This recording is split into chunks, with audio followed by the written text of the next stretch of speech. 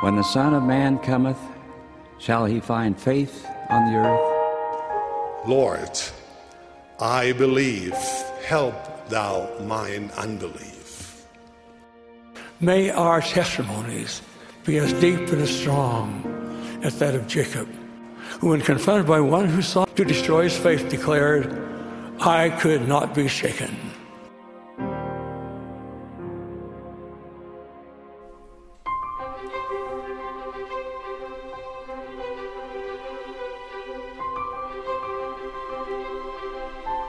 Hello to all of you wonderful Unshaken Saints out there. I'm Jared Halverson, hoping that you're enjoying your summer. For those in the Southern Hemisphere, I hope that you're surviving your winter. As a wimpy Southern Californian, I'm not much of a cold weather fan, and so I feel for you that may be cold at this time of year. But wherever you happen to be in the world, I hope you're looking forward to some scripture study today. Section 84 is where we'll be, and it is another one of those peak revelations. We saw it with 76, just these crescendos, these moments where the Lord just parts the veil, and I mean, he does it every time he gives a revelation, but times where there's a real view into some incredible doctrine. But to set the stage for this revelation, I need to introduce you to a treasured word in the Halverson family vocabulary. The word is hickle. Don't look for it in the dictionary. It's not there, at least not yet. Maybe someday. That would be my dream. I was probably 4 years old or so, and I went into my mom's room and nestled up next to her, and it was bedtime, and I just said, Mom, will you hickle me? And she looked at me perplexed, like, hickle, what is that? I'm like, well, you know, when you kind of do that thing on my back. And I must have realized at the time, there's no good word for this. It's not a tickle, you're not laughing. It's not technically a scratch. We talk about back scratching, and it's like, no, that's too hard. I just want this kind of light scratch.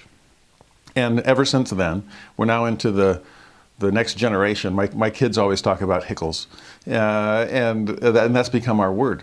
Well, when my kids were little, the tradition at bedtime was hickles and songs. And my wife or I, or if my kids got away with it, they'd ask us both, independent. And I get 2 rounds of hickles and songs. Will you come in and give me hickles and songs, is what they'd say.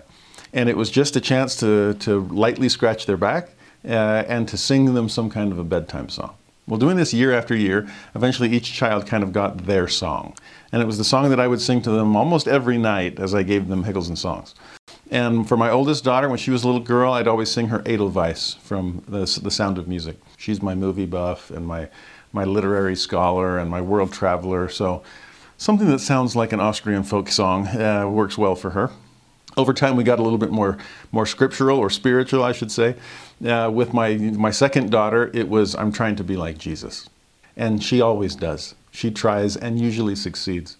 My third daughter is my naturalist, my outdoors woman, my park ranger. And so her song is Whenever I Hear the Song of a Bird. And each of these songs gets a little bit of, creative twist to make it a little bit more close to the interests of my daughters. My sons, often they shared a room. And so I would sometimes kill 2 birds with 1 stone and have them both and hickle both backs simultaneously and sing to them both the same song. And it was one of my favorites, and it's from the hymn book. It's Rise Up, O Men of God. I just wanted my sons to do that, to become men of God, to rise up, kind of a Lehi to his sons. Arise from the dust, my sons, and be men. And the lyrics of that hymn are so beautiful. I remember in a bishopric I was in Tennessee, convincing the men, this took some convincing, that on Mother's Day we were going to do a collective male chorus. And all of the fathers and sons were going to come up and sing to our mothers a hymn. And they thought that was a good idea until I said, and we're going to sing Rise Up, O Men of God. And they're like, wait, what? How about, isn't there some kind of mother song that we could do? And I said, well, what's the best gift we could give to our mothers, our wives? Is to live up to God's expectation for his sons, to rise up and become true men of God.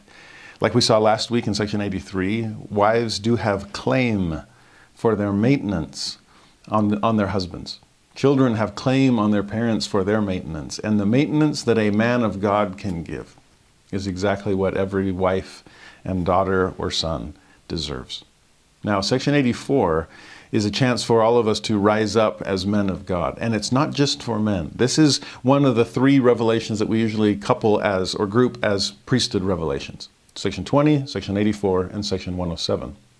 And 20 dealt with it was the constitution of the church after all, when the church was organized in 1830. And here's the responsibilities of deacons and teachers and priests and elders and so on. Later in section 107, we'll see more of the presiding quorums of the church. And here's the first presidency and the quorum of the 12 and the quorums of the 70 and so on. Section 84 is kind of this central priesthood revelation that gives us some very big picture kinds of matters as far as priesthood is concerned. And I hope that we all understand that this revelation applies as much to the sisters as it does to the brethren. So it's not just rise up, O men of God. In fact, in some versions of that hymn, I think it was written by a Presbyterian originally, in some versions it's rise up, O saints of God. So to all of us saints, male, female, this revelation is meant to help us rise up and live into our priesthood privileges. As Brigham Young lamented, we live far beneath our privileges. And perhaps when it comes to priesthood power and the effect that ordinances are supposed to have in our lives, that's one that we fall lamentably short of our privilege. And we'll see some of that taught today. As far as historical context, back in section 75, when Joseph sent out all kinds of missionaries, typically east, to go preach the gospel, very successful in these missions. By now they've come back, kind of a return and report moment in Kirtland, and Joseph gathers them and hears their reports. That to me was a powerful experience as a missionary, just coming home and reporting to the High Council. I've heard from friends that have served in High Councils and stake presidencies that's a cherry on the top kind of moment for them in their callings. To see what God has done with them over the course of 18 to 24 months. It's amazing what God can do when you give him free rein and allow him to really mold you. And nothing is quite like a mission to be able to do that. Well, section 84, as they're assembling, Joseph receives this revelation. And it has three main focal points. One is priesthood. We'll see a lot of that today. Another is the Word of God. That's what these missionaries have been out preaching. And the third is missionary work itself. To understand really the nature of what they just accomplished as missionaries and what they'll yet accomplish, because especially in those days, it was mission after mission after mission. Well, this revelation is for them and for all of us. I love how it begins. Verse 1, a revelation of Jesus Christ unto his servant Joseph Smith Jr. and 6 elders as they united their hearts and lifted their voices on high. This revelation, in fact, came at least in 2 parts. This first part, here's for Joseph and the 6 elders that were with him. It's amazing that God doesn't require a huge room full for him to part the heavens. But these 7 receive a revelation, and then later there's a second day of this. If you look at the section heading, it was given over the period of September 22nd and 23rd. And so they put the pen down at some point in the middle. Most scholars suggest around verse 41 or so. And then they come back the next day and pick up where they left off with a few extra. The second day, there's a larger audience than the first. But either way, this is a revelation of Jesus Christ. And not just from him, it's of him, it's about him. All of this revolves around Jesus Christ and his power and his authority and his word and his desire to share his message with all of God's children. So kind of like we saw with section 76. In our view of the degrees of glory, never lose sight of Jesus.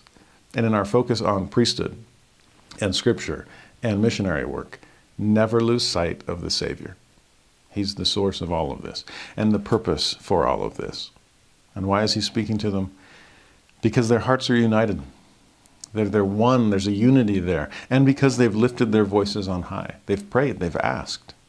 It's amazing how many revelations we've seen where the Lord says, I'm speaking to you because you've come together in agreeing upon one thing, for example, or you're sitting in council and you're seeking my will. Never underestimate the power of unity and the power of prayer to part the veil and open the heavens. In verse 2, yea, the word of the Lord concerning his church, established in the last days for the restoration of, now I've hinted at this before in other lessons, but often in my classes, I'll put restoration of blank blank on the board and ask my students, okay, fill in the blank, or the blanks in this case. What is the Lord restoring? And I always get the same 3 answers. It's the restoration of the church, the restoration of the gospel, or the restoration of the priesthood. And those are all excellent answers. They're just not scriptural answers. The scriptural answer comes here in section 84, verse 2. And it's my favorite one, because it shows that all those other ones are lesser restorations. They are means to an end. And what is that higher and holier end? Here the Lord speaks of the restoration of his people. And that makes all the difference. Why did the Lord restore his church and his gospel and his priesthood? In order to restore his people. That's what it says right there in 2. The church was established in these last days. Why? For the restoration of his people. The way the verse ends, as he has spoken by the mouth of his prophets, and for the gathering of his saints to stand upon Mount Zion, which shall be the city of New Jerusalem. I mean, that's the point of it all. That's what all these ancient prophets were testifying of, prophesying of, putting all their eggs in the latter-day basket. It's not just the restoration of the church. That's just scaffolding, as modern apostles have taught. It's God's people. Everything else is meant to accomplish that, to restore God's people to a right relationship with him and with one another. The fall separated us in both directions. Spiritual death, we've fallen from God. We're separated from him. And we're separated from one another. The love of man has waxed cold, the scriptures say. And so what is the gospel for? Why has the Lord established his church and granted his priesthood authority? Why is he preaching his gospel anew in these last days? To restore us, his children. Never lose sight of the ends amidst all these glorious means. God is trying to bring us home. That's what the gathering's for. That's what Mount Zion's all about. That's why we're going to build the city of New Jerusalem. As he says in verse 3, which city shall be built, beginning at the temple lot, which is appointed by the finger of the Lord in the western boundaries of the state of Missouri, and dedicated by the hand of Joseph Smith Jr. and others, with whom the Lord was well pleased. Think about how many trips the saints have made to Missouri. From that original Lamanite mission that culminates there in Independence, to Joseph Smith coming down sometime later and receiving that confirming revelation that yes, this is the center place. And God puts a pin on the map and says this is where and the focal point is the temple, right? It's not just Independence, Missouri. It's across the street from the courthouse, basically. There is where the temple will be built. And we see that repetition here in verse 3. The city's going to be built beginning at the temple lot. The finger of the Lord has put it down there and said this is where it has to be. If you think about Israel, both ancient and modern, it was always centered on, emanating from the house of the Lord. The tabernacle in the middle of the house of Israel, with the 12 tribes extending from that sacred center. When Brigham Young put his cane in the soil and said, this is where we're going to build the temple. It's not just this is the place for the gathering of the saints, that's part of it, but this is the exact spot for the temple. I've seen it in vision. And from there, if you've ever been to Salt Lake City, the grid system with first north or second south or fourth east or 20th west, well, east, north, southwest of what? The temple. We orient our cities because we orient our lives from the temple, the house of God. It's what they were called to do then.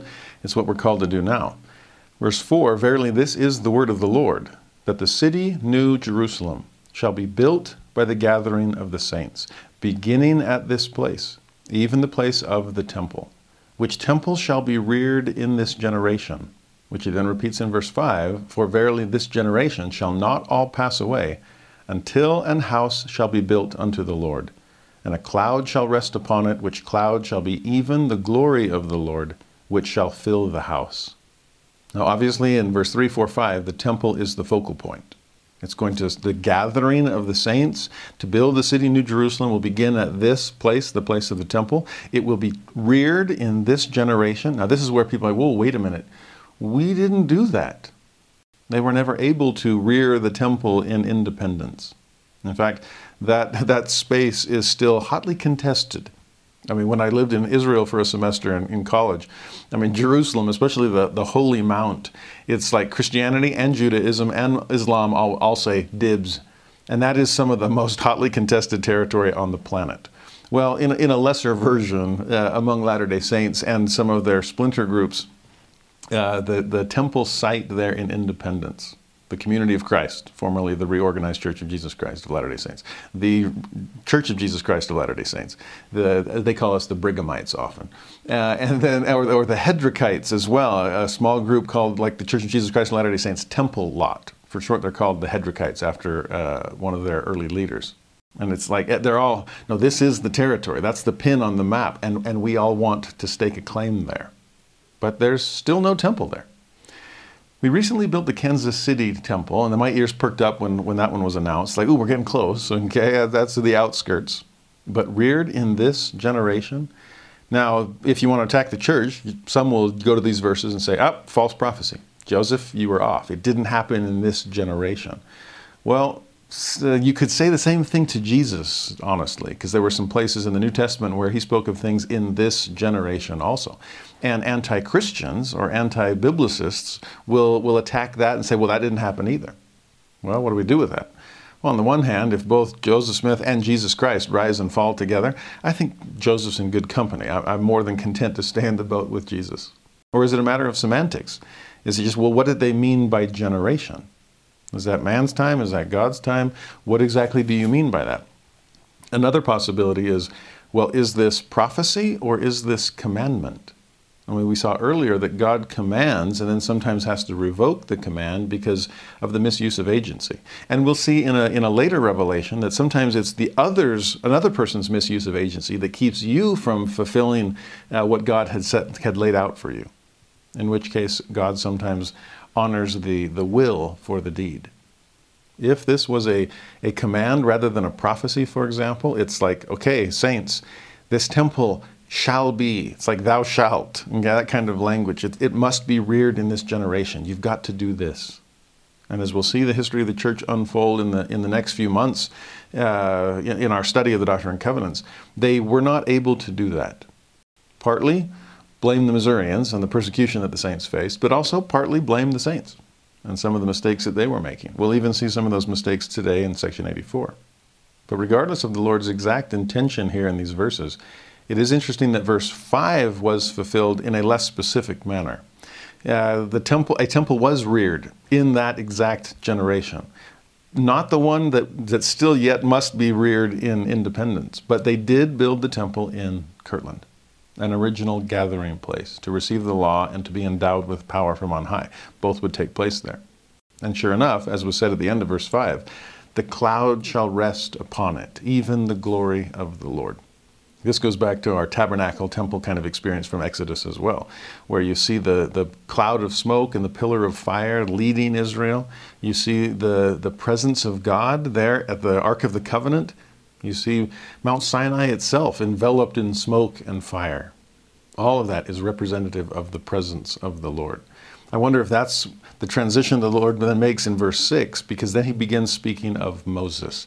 And it seems kind of an abrupt transition. It's like all these things about the temple and the gathering and the restoration of my people. And, oh yeah, speaking of Moses. And you're like, wait, huh?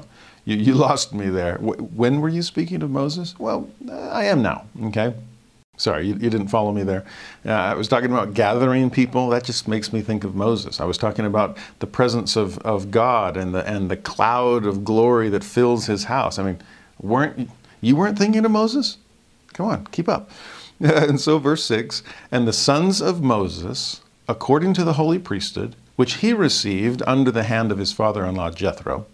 And then he's going to fly through this Mosaic line of authority. In verse 7, from Jethro to Caleb. 8, Caleb to Elihu. 9, Elihu to Jeremy. 10, Jeremy to Gad. 11, Gad to Isaias. 12, Isaias, this one's an interesting one. Isaias received it under the hand of God. Now, before you jump to conclusions there and picture God himself descending and laying his hands upon Isaias. And by the way, we don't even know who Isaias is. Isaias is often the way Isaiah is spelled in the New Testament, but this is not the prophet Isaiah. As you see in verse 13, Isaias also lived in the days of Abraham and was blessed of him. So if this Isaias, this unknown, unmentioned elsewhere in Scripture prophet, Isaias, is a contemporary of Abraham, then he precedes the prophet Isaiah by centuries. And how did he receive the priesthood? Well, we don't totally know. When it says in verse 12 that he received it under the hand of God, you don't have to picture a personal manifestation of deity himself, because anything that God directs is under his hand. It's like we saw earlier, was it Edward Partridge? Back in, section 35, I think, where the Lord says, I will lay my hands upon you by the hands of my servant, Sidney Rigdon. Oh, they're going to look like Sidney's hands, but they'll be mine. It's my direction. This is divine investiture of authority. Okay, it's power of attorney. And so however Isaias received the priesthood, it was under divine direction. It was under the hand of God. along with everyone else mentioned in Moses' line of authority. It's actually an interesting one because if it came from Jethro, it's like, well, how did Jethro get it? Well, here's the list, but again, it's still kind of, I don't understand all of these links. And Jethro wasn't even an Israelite. He was a Midianite. He's living out in the Sinai Peninsula while the Israelites are all in bondage in Egypt. Well, how does Jethro get his authority? I mean, yes, we see the line here, but even that I'm sure skips a lot of generations as it goes. Because to get all the way back to Abraham's day, you'd need more links than are just described here. But again, if you go to the Old Testament and study Jethro, he's a Midianite. He descends from Keturah, who was one of the wives of Abraham. And so, yes, there is still a link, not through Isaac and Jacob, but through Keturah. The authority of God given to Abraham is still being passed down through these various lines. And if they all converge back on Abraham, then verse 14 picks up there, which Abraham received the priesthood from Melchizedek. And how did he get it? Who received it through the lineage of his fathers. So again, we don't know every single link in the chain. The point I think these verses are making, though, is that there was a chain and that there are links unbroken all the way back to someone else who had authority that ultimately derives that authority from God, under the hand of God. In Melchizedek's case, verse 14, he received it through the lineage of his fathers even until Noah. 15, from Noah till Enoch, through the lineage of their fathers. And again, there's a lot of links between Noah and Enoch as well. And verse 16, from Enoch to Abel, who was slain by the conspiracy of his brother, who received the priesthood by the commandments of God, by the hand of his father Adam, who was the first man. So now are we okay? Have we traced our priesthood lineage all the way back to Father Adam, who receives his authority from God? All of this, every step in the chain is under the hand of God. It's under his divine direction.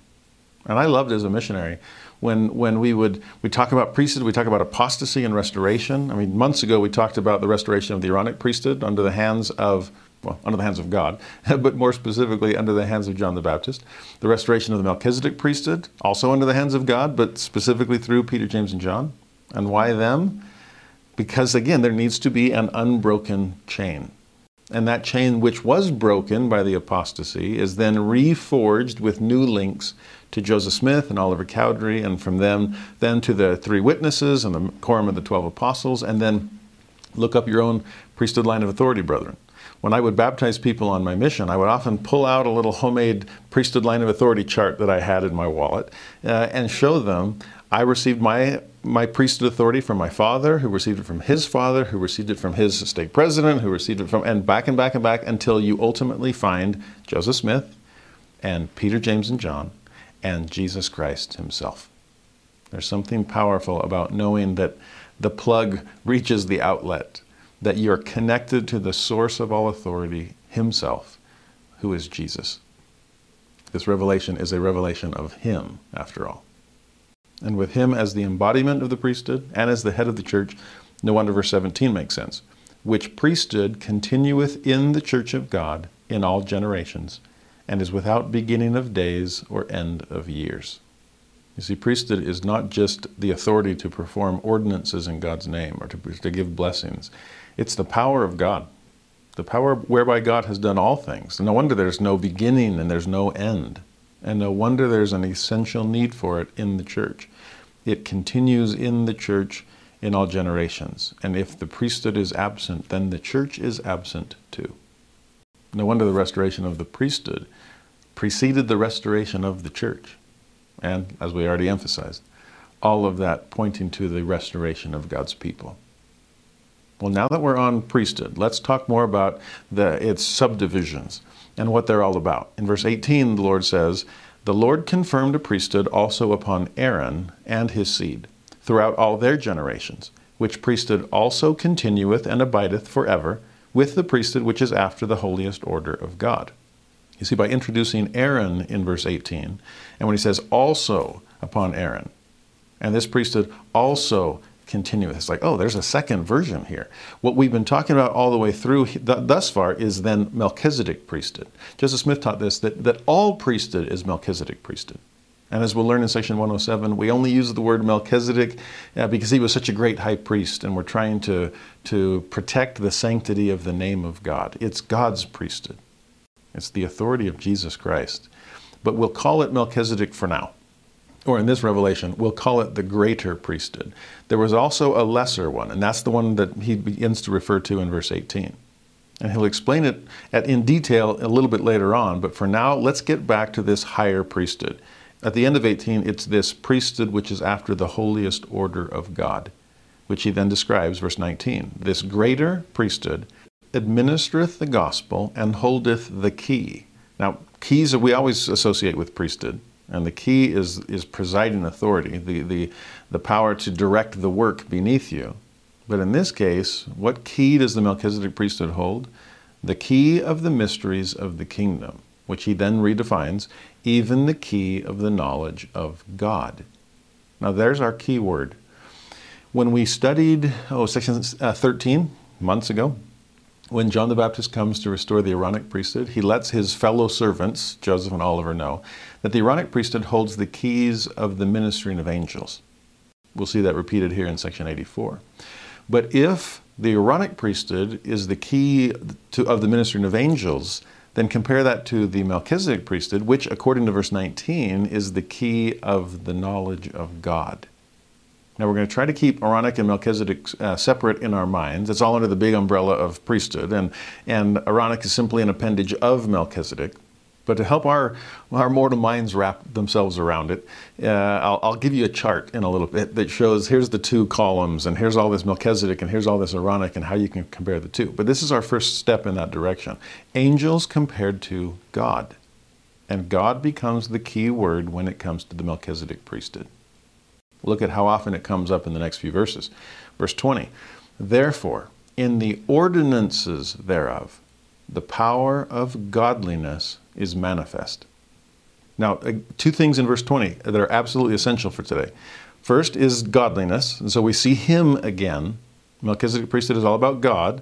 The knowledge of God in verse 19, the power of godliness in verse 20. If happiness is the state of being happy, and saintliness is the state of being saintly, then godliness is the state of being godly, of being like God. And that ultimately is what all of this is for. If God is trying to restore his people to a right relationship with him, it's to become like him. It's to overcome the fall. It's to overcome spiritual death and renew us into his presence, and not just to be with him, but to become like him. It's the whole reason we left God's presence in premortality to begin with. So it's godliness that we're after. That's what Melchizedek priesthood is for. But here's the other half of it, in verse 20. Notice the focus is on the ordinances thereof, and not just the authority. We'll see the two of them combined in the next verse, in verse 21. But I'm grateful that from the very start, there in verse 20, it's the ordinances of the gospel that make manifest the power of godliness. You see, here's the problem, and we're just beginning to overcome this problem in the church. Thanks to some amazing talks from President Oaks, for example, about women's roles within priesthood and the authority of God's daughters, not just his sons, to be able to work in God's name. As Elder Oaks said in that great talk, if it's authority, then it has to be priesthood authority, because what other authority is there? So anytime a daughter of God is set apart to function in God's name with God's authority, it's priesthood authority that she's been given. Now that is not ordination to an office within the priesthood, but the point is, he's not even talking about offices and ordinations yet. Here he's talking about the ordinances of the Melchizedek priesthood. And that puts the focus on the recipient rather than the giver, the performer of those ordinances. I'll talk more about this when we get to verse 26. I'm really hoping that there's a lot on this, on our plate today. I'm hoping it'll all come together and the Holy Ghost will help crystallize it in our mind. We need a sea of glass before us today. We need it all to come clear. But the point I'm trying to make here is priesthood is far more about ordinances and what people receive through the priesthood than it is about ordination. Priesthood is all about service to others. It's not about self-aggrandizement. It's not about glorification of oneself. Maybe we go back to the idea of means versus ends. And being ordained to the priesthood is a means. What's the end? To be able to perform ordinances for other people. It's like what Abraham says at the beginning of Abraham chapter 1. Finding there was greater happiness and peace and rest for me, I sought for the blessings of the fathers. That's what I'm after. I want those blessings because I want those joys. But then he said, and I sought for the right whereunto I could be ordained to administer the same. Oh, now we're talking about ordination. But what was he wanting first was ordinances, basically. I want greater happiness and peace and rest. Those things come. That's godliness. God is happiness and peace and rest personified. And how do I tap into that? I tap into Him. I'm restored to Him. Those are the blessings of the fathers. That's what priesthood is meant to do. Bring me into those blessings.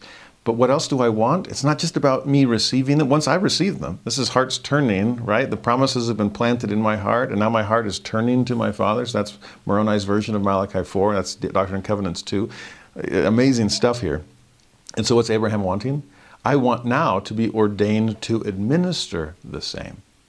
The order there is key. It's not like, I want to hold the priesthood because check me out. I'll be amazing. I'll be the father of the faithful. No, I'm not the father of anything. I want to be connected to the fathers. I want to be a son of God. And so I want to receive priesthood ordinances. It's only after receiving those and sensing the beauty and the glory and the godliness that comes as a result that I now want to be able to spread those blessings to everyone else, which would then require ordination on my part. It's ordinances before ordination, and it's through the ordinances of the Melchizedek priesthood, being confirmed to receive the power of the gift of the Holy Ghost, being endowed with power from on high in the house of the Lord. Remember, the Revelation started with this temple focus. Well, the highest Melchizedek priesthood ordinances take place there. Endowment, sealing, connecting us all to one another and connecting us all to our Father and Mother in heaven. There's restoring my people. And it's all through the ordinances of the Melchizedek priesthood. In verse 21, of course, those ordinances will require authority. So let's combine the two. Without the ordinances thereof, that's first and foremost, and the authority of the priesthood, that's the source by which they come, without those two, the power of godliness is not manifest unto men in the flesh. I mean, God is power, and that power is priesthood. So God is priesthood, and godliness requires the effect of priesthood in our lives, the effect of His power. He's the one making us godly. And without Him, there's no chance of coming back to be with Him or like Him.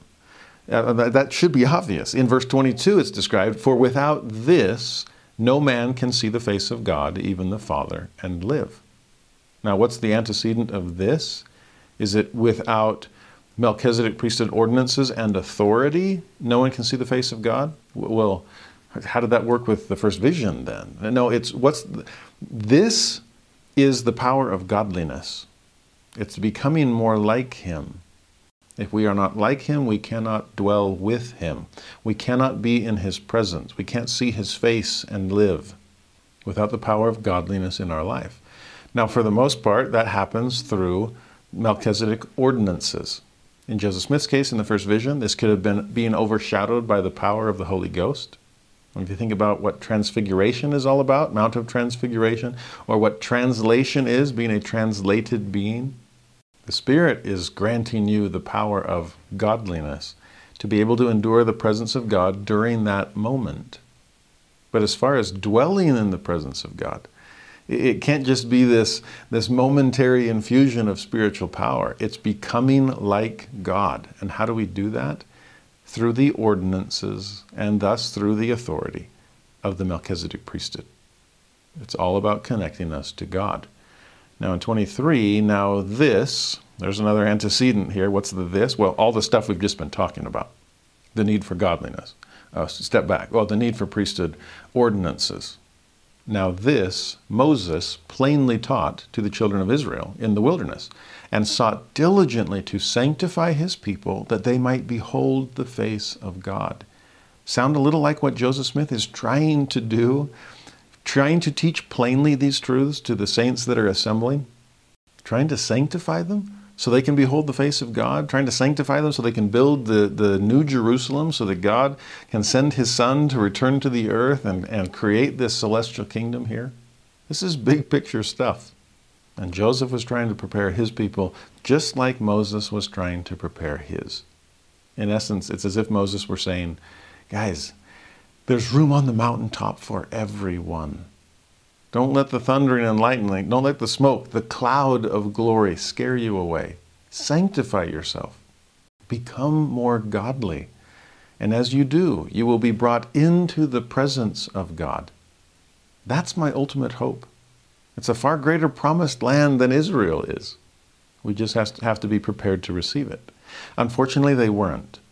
And in verse 24, they hardened their hearts and could not endure his presence. Therefore the Lord in his wrath, for his anger was kindled against them, swore that they should not enter into his rest while in the wilderness, which rest is the fullness of his glory. Now it's ironic that there's so much angry language in verse 24 about wrath and anger kindled. What was it? I'm so mad, I'm going to bless you with the Aaronic priesthood. It's like we talked about in section 76, that even for the lowest of the wicked, what do you get? You get the telestial kingdom. A degree of glory that surpasseth all understanding. Yep, that's how mad God is. He blesses you beyond your mortal comprehension. It's just infinitely below what he wanted to give you. And what is he wanting to give the house of Israel in Moses' day? Everything he'd given to Moses. The higher law, the Melchizedek priesthood, the chance to be in his presence there on the top of Mount Sinai. But they weren't ready for it. There was something wrong with their hearts. Remember back in section 64, God requires the heart and a willing mind. Everything he's been doing, working on these early saints, from promises to persecution, from blessings and glory to trials and tribulation, all of that was to try to prepare them, to sanctify them, to change their hearts. But if their hearts are hardened, that isn't godliness. So I can't be in the presence of God. I can't enter into his rest. The promised land is off limits for me, at least for now. Maybe 40 years of wandering in the wilderness will prepare my children to do better than I've done, to be able to enter into his rest. And I love how he redefines rest, which rest is the fullness of his glory. Think about that next Sunday, when you begin your day of rest, and think not, when am I going to squeeze my nap in? Though if you're able to do that, more power to you. But rather, how will I make this day of rest a day of the fullness of God's glory? Can I grow into that fullness a little bit more? Take the dimmer switch and crank it up a few notches. Are there a few commandments that he might crown me with to make my day more glorious, more restful in the ultimate sense of the word? Well, they weren't prepared for it. And so what happens? 25, therefore he took Moses out of their midst and the holy priesthood also. And what a huge loss that was. Now, this is the golden calf experience. Okay, Moses is up on the mountaintop alone, sadly. He was hoping everyone would come up with him. He receives the tablets of stone and comes down and realizes the people are not ready to have God write those things upon the fleshy tables of the heart, as Paul will later say. What are they doing instead? Rather than preparing to worship God, they are worshiping a golden calf. And so disgusted by the sight, Moses shatters the tablets of the Ten Commandments. As the old joke says, he's the only person that ever broke all 10 commandments at the same time. Well, according to our usual understanding of this, he then goes back up top of the mountain and says, oh God, sorry, I got a little taken away with the idolatry down below, and I broke the tablets. Could you print out another copy? That is not exactly what happened. The second set of tablets was a far cry from the first. Now, the best place to study this is Exodus 34, but namely in the Joseph Smith translation of those verses. In the King James Version, God says, I'll just give you another copy. This is what Joseph adds by inspiration. But it shall not be according to the first, for I will take away the priesthood out of their midst. That's what we're seeing here in section 84. Therefore, my holy order and the ordinances thereof, that's the focal point, shall not go before them. For my presence shall not go up in their midst, lest I destroy them. That's how frustrated I am. Like, I can't go with you anymore. You're not living up to that privilege. You're not worthy of my companionship. But, he continues, I will give unto them the law as at the first, but it shall be after the law of a carnal commandment. For I have sworn in my wrath that they shall not enter into my presence, into my rest, in the days of their pilgrimage. Now this is the tragedy of the aftermath of the golden calf. When Moses came down the second time with a second set of tablets, like I said, it was a far cry from the first. It was Aaronic priesthood instead of Melchizedek priesthood. You could say it was tabernacle instead of temple. Or as we'll see here, it was angels instead of the presence of God. That's what he's getting at. I can't go with you anymore because you won't let me be there. You have to be more like God if you ever intend to be with God. And since you aren't doing your part, I can't be here to do mine. I don't want to leave you comfortless. I don't want to leave you completely on your own. I will give you more than you have. It's just less than I intended. And so now you have angels to guide you. And do you remember what the Aaronic priesthood is about? The keys of the ministering of angels compared to the Melchizedek priesthood, the key of the knowledge of God. That's what we're trading out here. And talk about a poor trade. Again, better than nothing, but nothing compared to what we could have had if we'd been prepared, if our hearts had been softened and open and ready to lay them on the altar to God. But nope, they missed out on Moses, the embodiment of the Melchizedek priesthood. They missed out on that higher holy priesthood. They missed out on so much. And God, well, I'm eternal. I can wait. And just like your generation will wander, die in the wilderness for 40 years before you enter the promised land, because your hearts were hardened and too fearful of being able to go in and conquer it. Well, in a much broader perspective, you will wander, die for the next 1,200 years or so until Christ comes, the high priest of good things to come, and extends his authority, Melchizedek authority, far beyond the scope of the Aaronic priesthood, which his cousin John the Baptist personified. See, that's where verse 26 is going. The lesser priesthood continued, and that priesthood holdeth the key of the ministering of angels and the preparatory gospel. I used to do this, the object lesson, visual aid, whatever, with my seminary students, where I'd have somebody come up and there'd be the desk at the front of the room. And I'd say, can you step up onto the desk? And they're like, sure. And they put their foot up on there and then kind of bound up. And they're like, okay, I'm standing. I'm like, no, that doesn't count. You pushed off. I'm like, huh? I said, yeah, you pushed off on the ground. I want you instead to just step, put your foot up on the desk and then step up without pushing off. And it was so funny to all the rest of the students in class kind of turned into these hawks where they're just watching like, oh, no, you pushed off. Because they keep trying to just this slight little nudge with the ground foot. Like, no, you cheated. What I was asking them to do essentially was like the deepest of deep knee bends with a one-legged squat at full body weight. Hardly anybody could ever do it. I think I found one kid that was like a gymnast or something that was able to pull that off and just kind of take his foot off the floor and still be in that squat position, and then all with the strength of one quad, just lift himself. And everyone's like, we're not worthy. It was amazing to see. For the most part, nobody could do it, and that was the point. Because then I would take the piano bench and move it next to the desk and say, well, now could you do it? Could you at least step up to the piano bench without pushing off? And then from the piano bench up to the desk without pushing off? And that they could typically do fairly easily. And that was the point of the Aaronic priesthood. To go from telestial life in Egypt to celestial life in Israel, that was too much of a jump for the Israelites to be able to handle. And so God says, fine, I will give you the Aaronic priesthood as a stepping stool. That's why Paul calls the law of Moses a schoolmaster to bring us unto Christ. Let me just help you gain some elevation without getting elevation sickness. Okay, we'll stretch some muscles and build some strength, but just take it up to this Aaronic level. Can you at least live worthy of angels as you acclimatize and get used to living in the presence of God? That's what the Aaronic priesthood is for. By the way, speaking of scriptural language, when we talk about the restoration of my people, instead of just the restoration of the church, gospel, or priesthood, how about this one? I use this with my students too. Use the word Aaronic and priesthood and preparatory in a sentence. And invariably they'll say, oh yeah, the Aaronic priesthood is the preparatory priesthood. Great, wonderful. Not scriptural, but that's a good answer. And they're like, wait, huh? Like, well, there is a verse that talks about the Aaronic priesthood and uses the word preparatory. But preparatory is not what modifies Aaronic priesthood. It describes something else. And verse 26 is the answer. In what way is the Aaronic priesthood preparatory? It administers the preparatory gospel.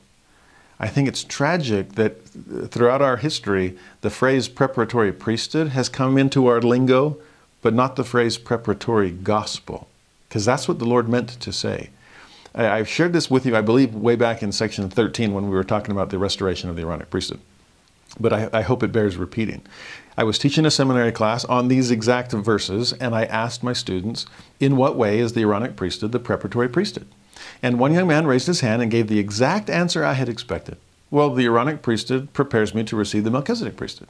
Great. It's like a practice priesthood. and I do these things, and it gets me up to speed, so someday I'll be able to be ordained as an elder. I mean, deacon, teacher, priest, elder, that's kind of the crescendo that we're trying to rise on. But here's where it got weird for me. Because instead of saying, exactly, great answer, just what I expected, instead I found myself saying to this poor young man, oh, so priesthood's all about you, huh? And you receive the Aaronic priesthood so that you can someday be prepared so that you can receive the Melchizedek priesthood. Ah, it's all about you, huh? And he sat there kind of dumbfounded, and I sat there kind of like, where am I going with this? He gave the exact answer you would have given. It's the one you expected. But that's when it kind of dawned on all of us. It was one of those amazing open your mouth and it shall be filled kind of moments where we noticed the difference in verse 26, that it wasn't a preparatory priesthood. It was a priesthood meant to administer the preparatory gospel. Ah, now we're back to ordinances instead of just ordination. That it's about the recipients and not the givers of these gifts. To this day, I have never yet laid my hands upon my own head. Priesthood isn't about me. It's about what I can do for everyone else. It's Abraham's, I want the right to administer the same, so they can have the blessings that God has given me. I mean, yes, you can say that the Aaronic's the preparatory priesthood. It does help Aaronic priesthood holders, okay? And I've heard apostles and prophets teach that, so it's good doctrine. It does that. But that is a secondary thing. I used to joke with my students, ask the young men, how do you know what to say when you're officiating in the Aaronic priesthood? And they're like, well, what do you mean? I'm like, when do you speak as an Aaronic priesthood holder?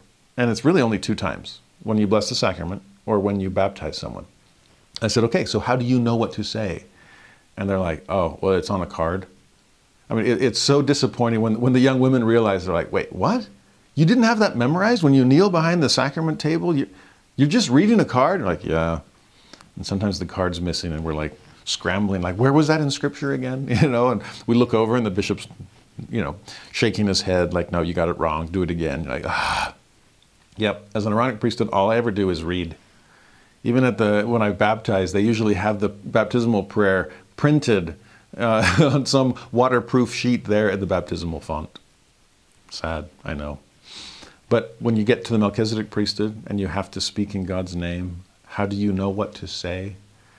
Well, there's a card, right? But it only says the barest of minimums as far as instructions are concerned. State the person's full name. State the authority of the Melchizedek priesthood. Pronounce a blessing as the Spirit directs. And close in the name of Jesus Christ. It's that third one. You're like, does this card come with another card? Well, what am I supposed to say as the Spirit directs? And they're like, good luck with that. Hopefully you've had some time in the Aaronic priesthood preparing yourself to speak for God. And it's no longer printed. It still should come from Him. But this time it has to be felt in the mind and heart so that you know what to say. So yes, the Aaronic priesthood is a preparatory priesthood to help those young men rise up, O men of God, okay?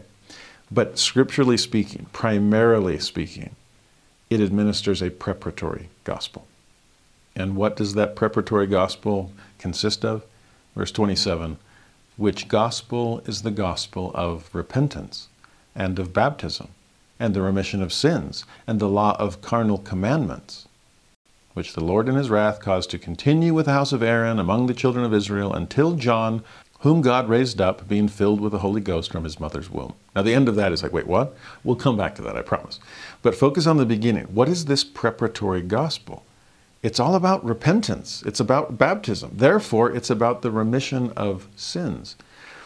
Even when it says carnal commandments, carnal we usually use as a negative word. It's this fleshy, it's natural man kind of thing. Well, yeah, but also just carnal commandments, it's the rules. It's what you're supposed to be doing. It's the letter of the law. And that's usually what we associate with the law of Moses. Again, if it was going to be Aaronic versus Melchizedek, it's law of Moses instead of gospel of Jesus Christ. It's rules instead of principles to follow. So it's largely, there's carnal things rather than purely spiritual things.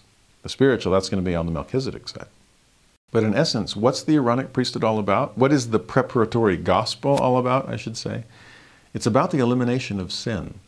Every Aaronic ordinance helps purify me. I am baptized. Well, first of all, I repent, okay? And repentance is part of that preparatory gospel. Preparing me for what? Godliness, okay? We already saw that in those previous verses.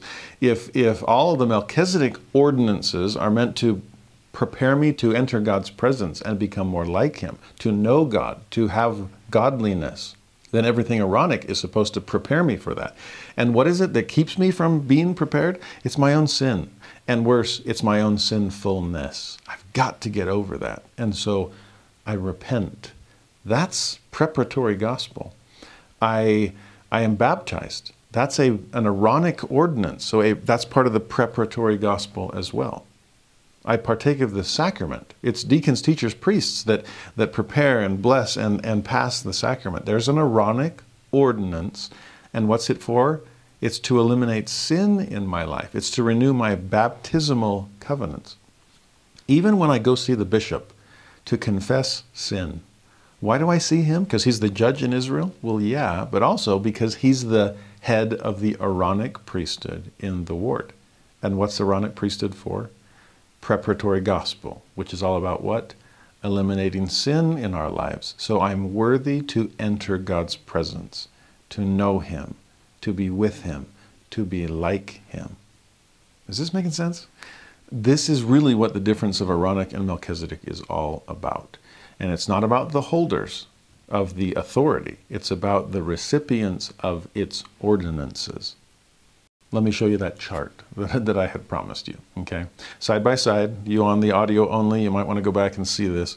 But the Aaronic priesthood versus Melchizedek priesthood, all under the large umbrella of the authority and power of God. Let's distinguish them along these lines. And there's so many different aspects of this.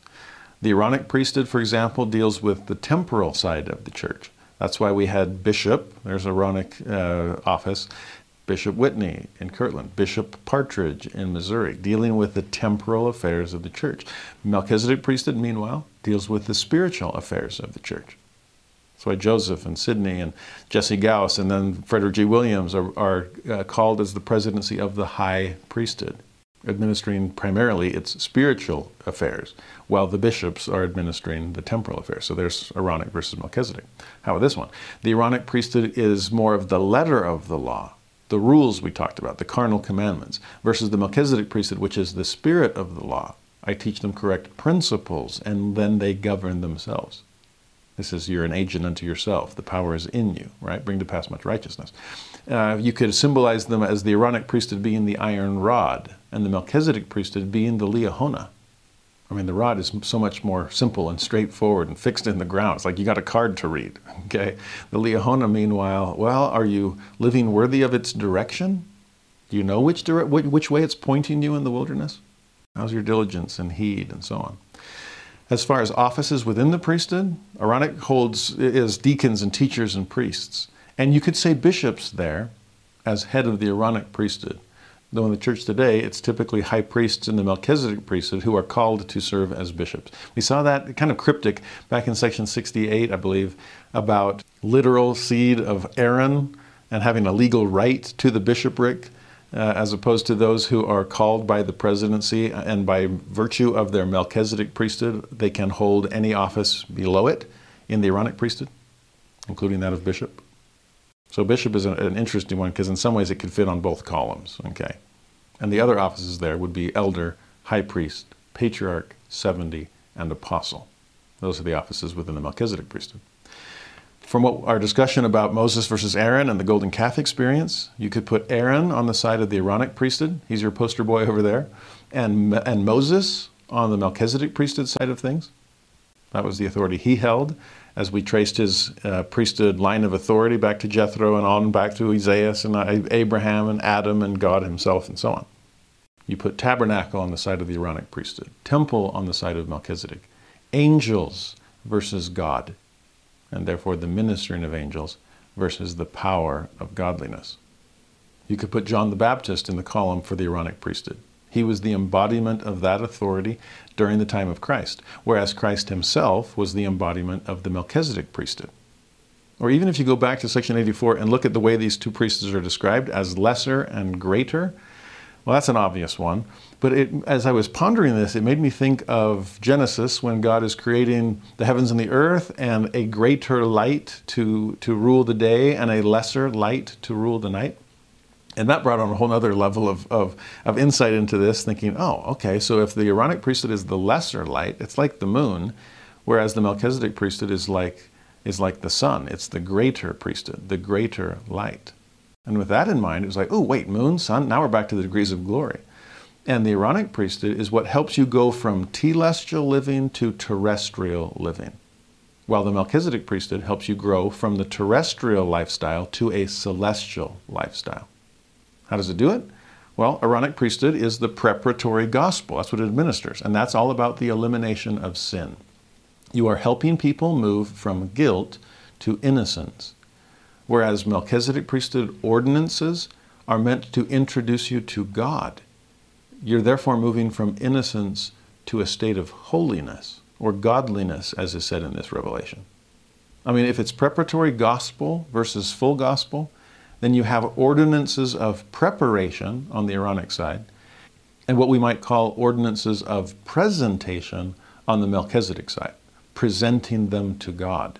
Everything you see in the Melchizedek ordinances have God at the center. If Aaronic ordinances were all about repentance and the elimination of sin, all the Melchizedek ordinances are about introducing us to God, presenting us to Him.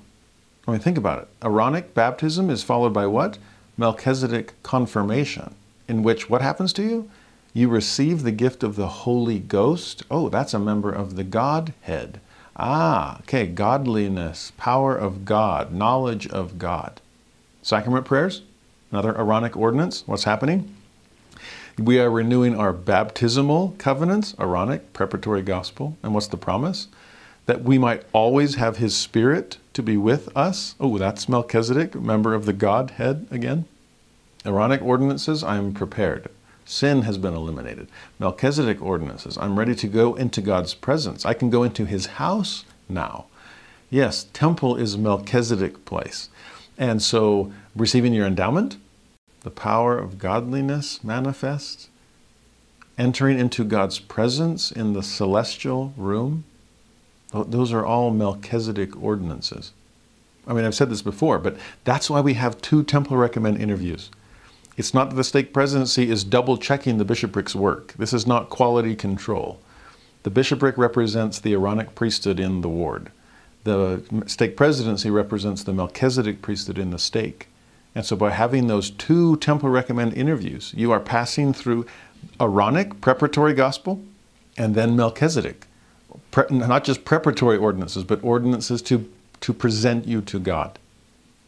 It's like both interviews are signing off on not just you, have you done your job and lived what's expected of you, but rather has the priesthood done what it was supposed to do on your behalf?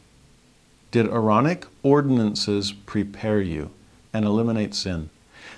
Are you ready now for Melchizedek ordinances to introduce you into the presence of God?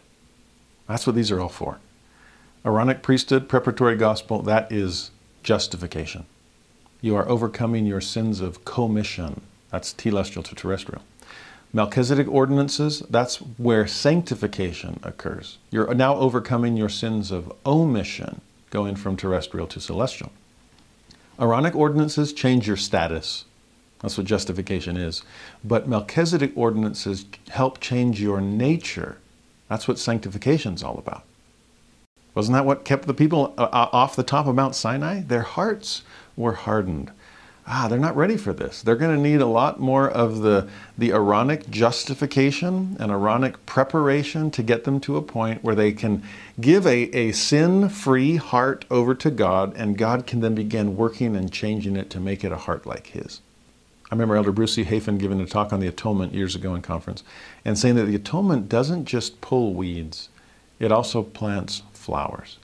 And thinking, that it's like here's the mercy and here's the grace. And that seems to define or distinguish Aaronic from Melchizedek ordinances as well. Aaronic ordinances pull the weeds. Melchizedek ordinances plant the flowers. Aaronic ordinances are evidence of God's mercy. Melchizedek ordinances are evidence of God's grace. Or if we go back to this story arc of mortality, namely creation, fall, atonement that I often talk about, those are the stages of faith.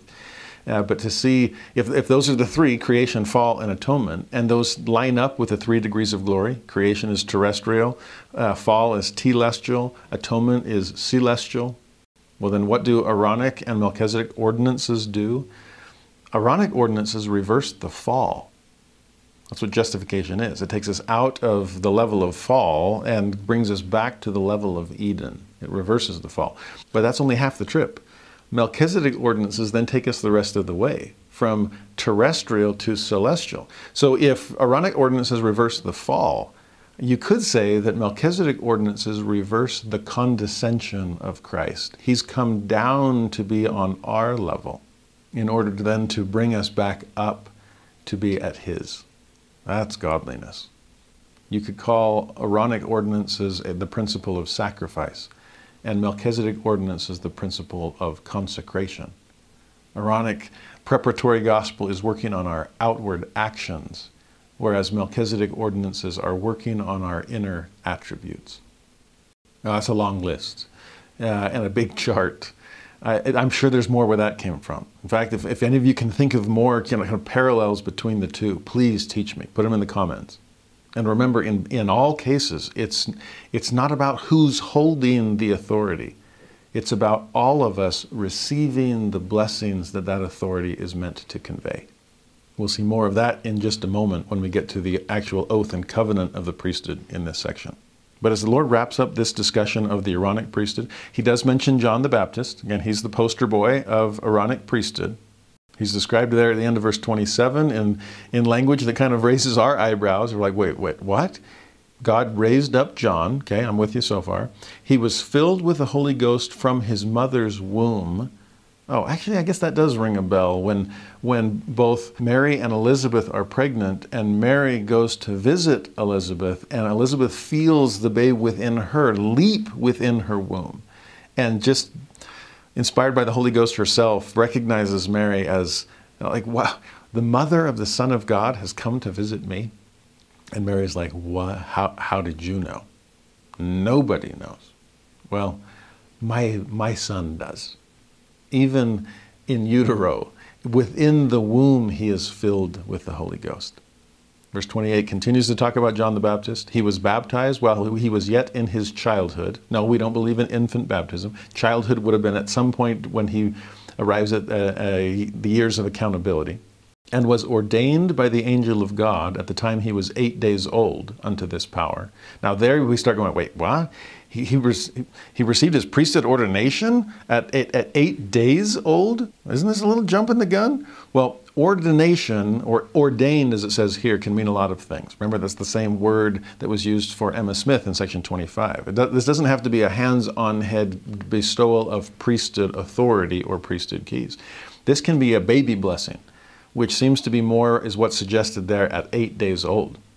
At that time, a Jewish baby, a Jewish son, was circumcised, given a name, and in this case, by the hands of an angel. My guess would be Gabriel, since he was the busiest angel at that time. He's the one that spoke with John's father, Zechariah. He's the one that spoke to Mary about her miraculous child of promise. Well, whoever it was, this angel blesses, sets apart, foreordains, you could say, John the Baptist to do what? As the verse continues, to overthrow the kingdom of the Jews. Their kingdom is ending because the King of Kings is coming. To make straight the way of the Lord before the face of his people. That's how Isaiah prophesied of it, right? That's what we sing in Handel's Messiah. That every valley will be exalted and every hill made low and all the crooked straight and the rough plain. That's just highway construction. And so to make straight the way of the Lord before the face of his people. And then this line at the end of 28, to prepare them for the coming of the Lord, in whose hand is given all power. You see, if John the Baptist was the preparer of the way for Jesus Christ, then think about it. The Aaronic priesthood that John symbolizes prepares the way for the Melchizedek priesthood that Jesus symbolizes. And what was John all about? Crying repentance? Oh yeah, that is what the Aaronic preparatory gospel's for. John the Baptist? Oh yeah, another Aaronic ordinance that eliminates sin. And what's all that preparation for? Oh, so Jesus can come. God with us. That's what Emmanuel is. That's Melchizedek. It's the presence of God. It's the power of godliness. Jesus is here. So baptism leads to confirmation. Born of water leads to being born of spirit. Eliminates sin in people's lives so they are ready to meet God. Jesus when he comes. These parallels, oh, they're so incredible. Not bad for a 26-year-old farm kid that never really had any education, or certainly not any kind of theological or ecclesiological education. It's all coming together as God reveals these truths to Joseph Smith. It's mind-blowing. Well, 29 and 30, some more kind of ecclesiology. How do we organize the church? 29, again, the offices of elder and bishop are necessary appendages belonging unto the high priesthood. Now, again, that one is a little odd to us since we typically put bishop on the Aaronic priesthood side of the ledger. That's why in our chart, I put bishop kind of on both sides. In the church today, we typically say, no, bishop is an Aaronic office. And as far as its function is concerned, that's exactly where it belongs. But here in 29, it's a necessary appendage to the high priesthood, because in the absence of literal seed of Aaron, then we're going to go with someone in the Melchizedek priesthood, like an elder, who's then called as ordained to be a high priest. And with that authority, you can function in all lesser offices, including that of bishop. So it's an appendage to that higher priesthood. And then 30, again, the offices of teacher and deacon are necessary appendages belonging to the lesser priesthood, which priesthood was confirmed upon Aaron and his sons. Those were all priests, and so deacon, teacher, priest, all part of the Aaronic priesthood. Then verse 31, we really start picking up speed. Therefore, as I said, concerning the sons of Moses. I mean, the Book of Mormon is famous for this, where Mormon would be teaching something, and then he'd go on this super long tangent, like, oh yeah, where was I? Oh yeah, speaking of this. And you're like, when were you speaking of that? It was like 2 chapters ago. Keep up, right? Pay attention. Well, when was he talking about sons of Moses? Oh yeah, that was back in verse 6. And the sons of Moses, and he's like, well, according to the holy priesthood, and then he goes down these paths of lines of authority, and well, this is what the Aaronic priesthood was, because it grew out of Melchizedek when they weren't prepared and they hardened their heart. And what was Melchizedek for? It was all about this. But where was it? Oh yeah, sons of Moses. As all you traveling elders have come back to Kirtland to meet with Joseph Smith and report on your missions, I'm looking at you. You are the sons of Moses. So here's my word for you. 31. As I said concerning the sons of Moses, for the sons of Moses, Melchizedek priesthood, and also the sons of Aaron, Aaronic priesthood, shall offer an acceptable offering and sacrifice in the house of the Lord, which house shall be built unto the Lord in this generation, upon the consecrated spot as I have appointed. So again, he's tying us back into where he started this revelation. I mean, from about 6 through verse 30 is like this long aside. Now he's getting back to it. Oh, we got sons of Moses, we're going to build a temple. What's that all about? It's to offer an offering and sacrifice in the house of the Lord. Remember John the Baptist hinted at that when he was restoring the Aaronic priesthood to Joseph and Oliver, and talked about this priesthood will never be taken until the sons of Levi. And Levi, that's Moses and Aaron. They're from the tribe of Levi. Okay, so the sons of Levi offer again an offering unto the Lord in righteousness. Now, usually our minds immediately leap to animal sacrifice, which I suppose could be a possibility, but we'll see it later in section 128, where the Lord clearly defines the offering that the sons of Levi are purified to make will be an offering in the temple, namely the records of our dead. So when you tie together Malachi 3 about purifying the sons of Levi, tie it into Moroni's visit to Joseph Smith when he repeats those things, tie it into John the Baptist when he restores the Aaronic priesthood, tie it in now to section 84, reminding them of that, tie it into 128, where the temple is being built in Nauvoo. They already built the temple in Kirtland. It's starting to come together. Oh, work for the dead. Oh, we can save others. That's the ultimate purpose of the priesthood, to restore all of God's children to him. So baptisms for the dead, work for the dead, records of the dead. We can present that to God as this Wow, it's all making sense now. There's the offering in righteousness. I mean, that's mind-blowing in and of itself. From 17-year-old Joseph Smith having the angel Moroni come, right up to the martyrdom.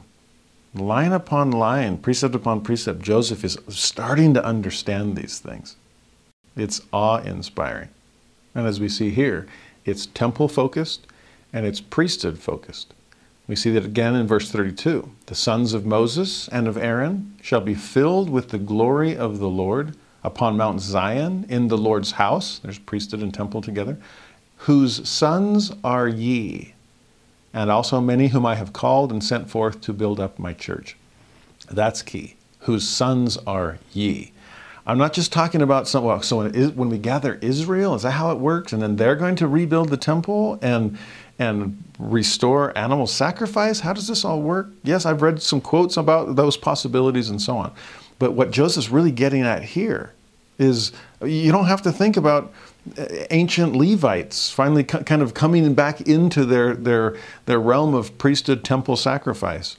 I'm looking at the sons of Levi, because you're the sons of Moses, Melchizedek priesthood, and the sons of Aaron, Aaronic priesthood.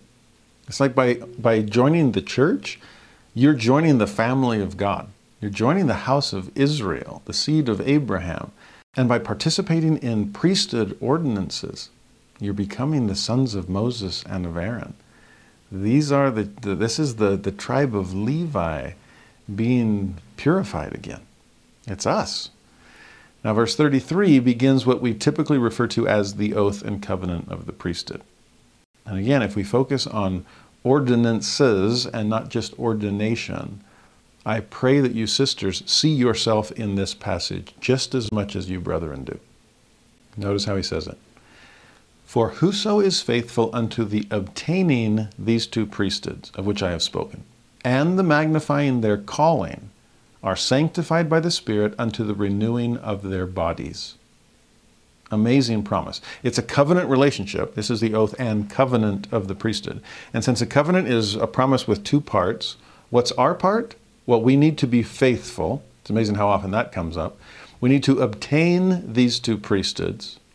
Now, does that mean obtain ordination within them, or does it mean obtain the ordinances of both? Well, ponder that one. To magnify your calling, would that mean, well, it must be the men, right? Because they're the ones that obtain these two priesthoods and then magnify their callings within them. Well, again, if all authority is priesthood authority, and whether I'm meant to help people with the preparatory gospel or the gospel in its fullness, justification, sanctification, we're all engaged in this work. And magnifying our callings, whatever your calling might be, is it doing those kinds of things? Is it justifying and sanctifying people? It should be. And we magnify it. That's our part.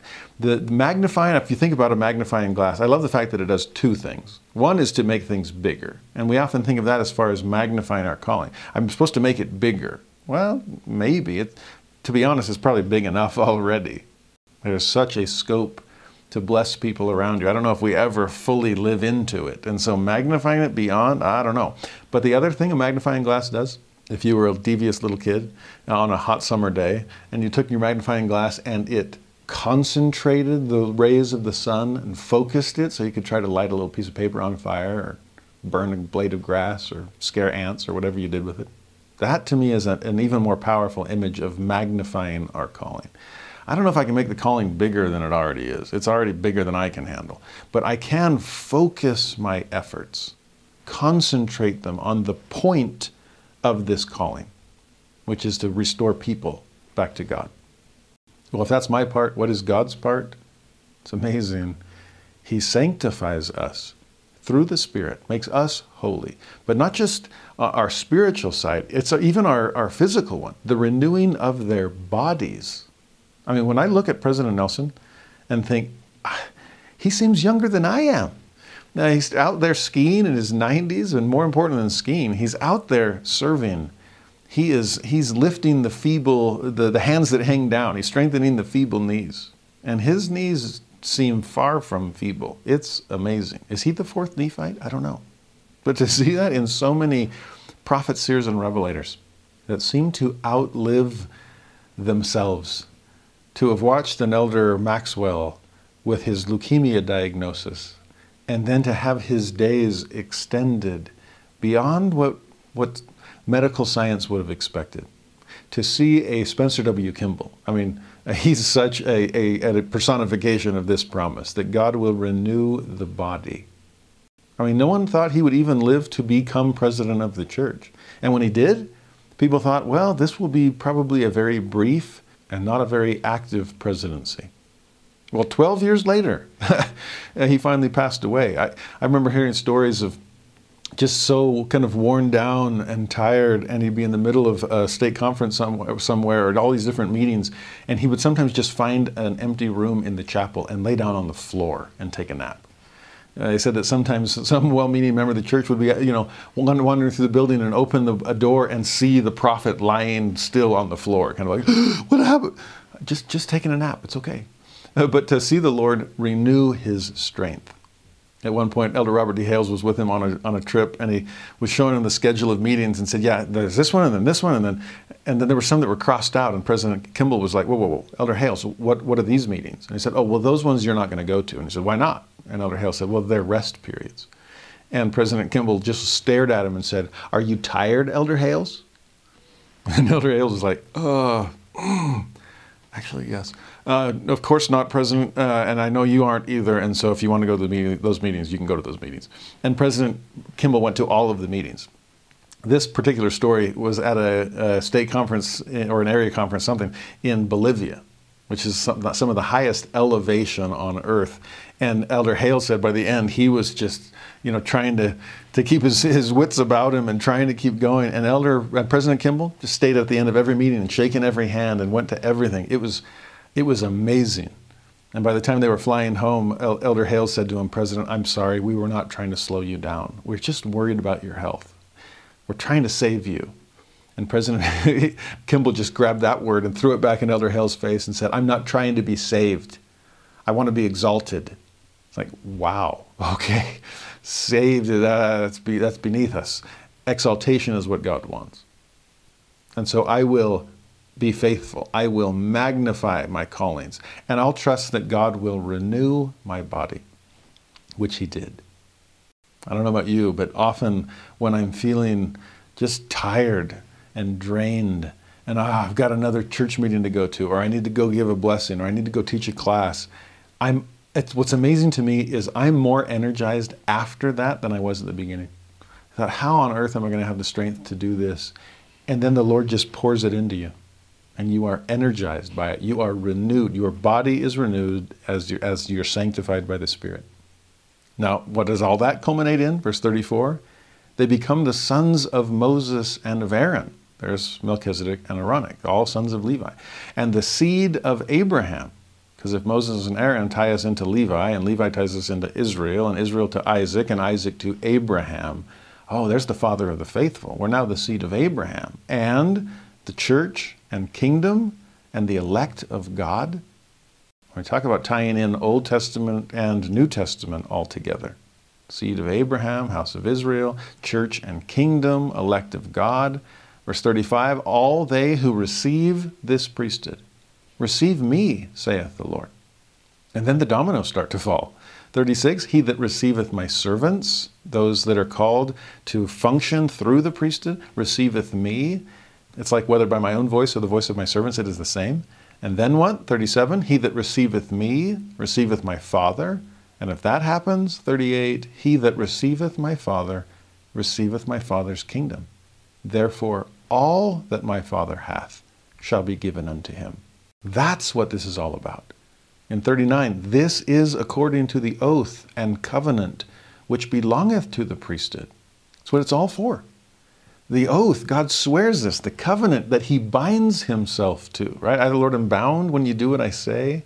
It's a covenant relationship we're after, and we're going to bind ourselves to one another, bound in the bundle of life. All that beautiful stuff we learned from section 82. But I'm also grateful for the way the Lord describes this in terms of receiving priesthood. Because there's two different verbs he used. Back in verse 33, it was about obtaining these two priesthoods. And in 35 and on, it was about receiving priesthood. Now, speaking for myself, I really do believe that even the obtaining verb can be as applicable to women as it is to men in terms of obtaining the ordinances of the priesthood. Now, if you want to be more technical or more specific and say, well, no, obtaining the two priesthoods, magnifying your callings within them, that does seem to suggest ordination to certain offices within the priesthood, which, for whatever reason, and we don't know all of God's thinking behind this, President Hinckley, I believe himself, said, I don't know why God does not ordain his daughters and only ordains his sons. There is equality between both genders, but there is not equivalence. And I think that's a good thing. We need each other. Neither the man without the woman nor the woman without the man in the Lord. But even if you focus on that side, the obtaining, we're going to call that an office and a male kind of prerogative. Well, then what about receive?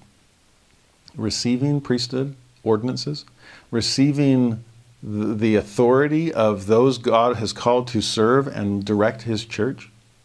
That's something both men and women do. However you feel about the verb obtain, I really do feel the verb receive is non-gender specific. And honestly, the doctrine, our theology would back that up, because how does it culminate? Receiving all that the Father has.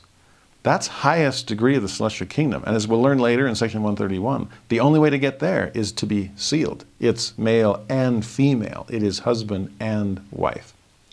Theologically, I cannot receive all that the Father has unless I have a spouse to receive it with. Now we're talking not just Aaronic and Melchizedek, we're talking patriarchal priesthood, where it's Abraham and Sarah, where it's Isaac and Rebekah, where it's Jacob and Rachel, where it's heavenly parents that we are trying to become like.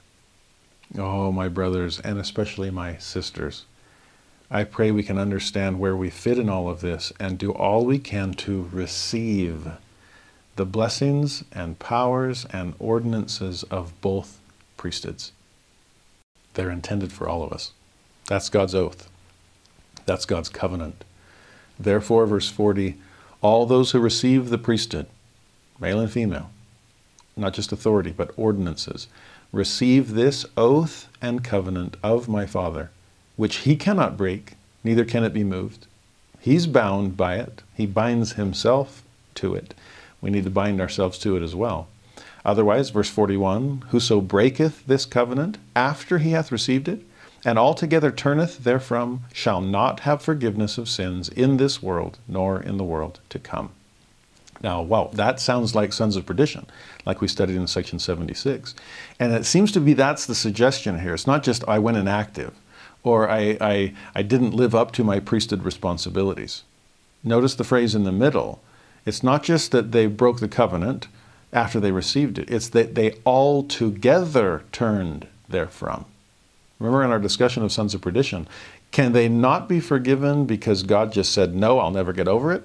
Or will they can't be forgiven because they'll never repent? They'd rather crucify Christ afresh, put him to an open shame.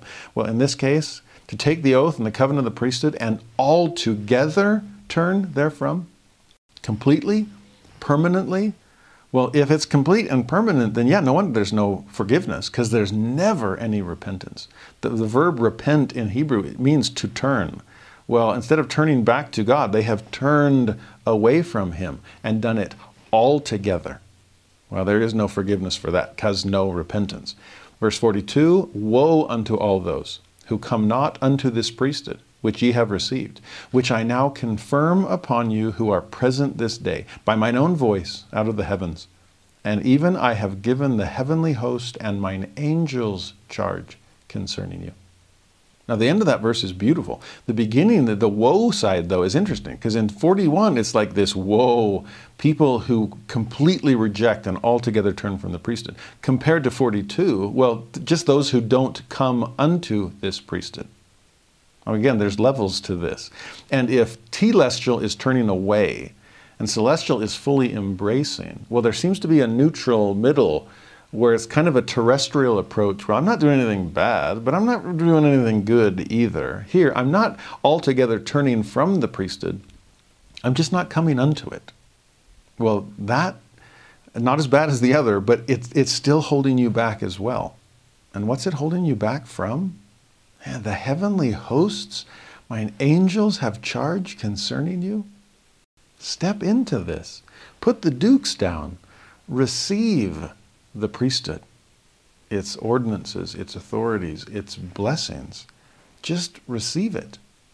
Now in verse 43, he then kind of pivots and goes from our first main topic, which was priesthood, to our second main topic, which is the Word of God.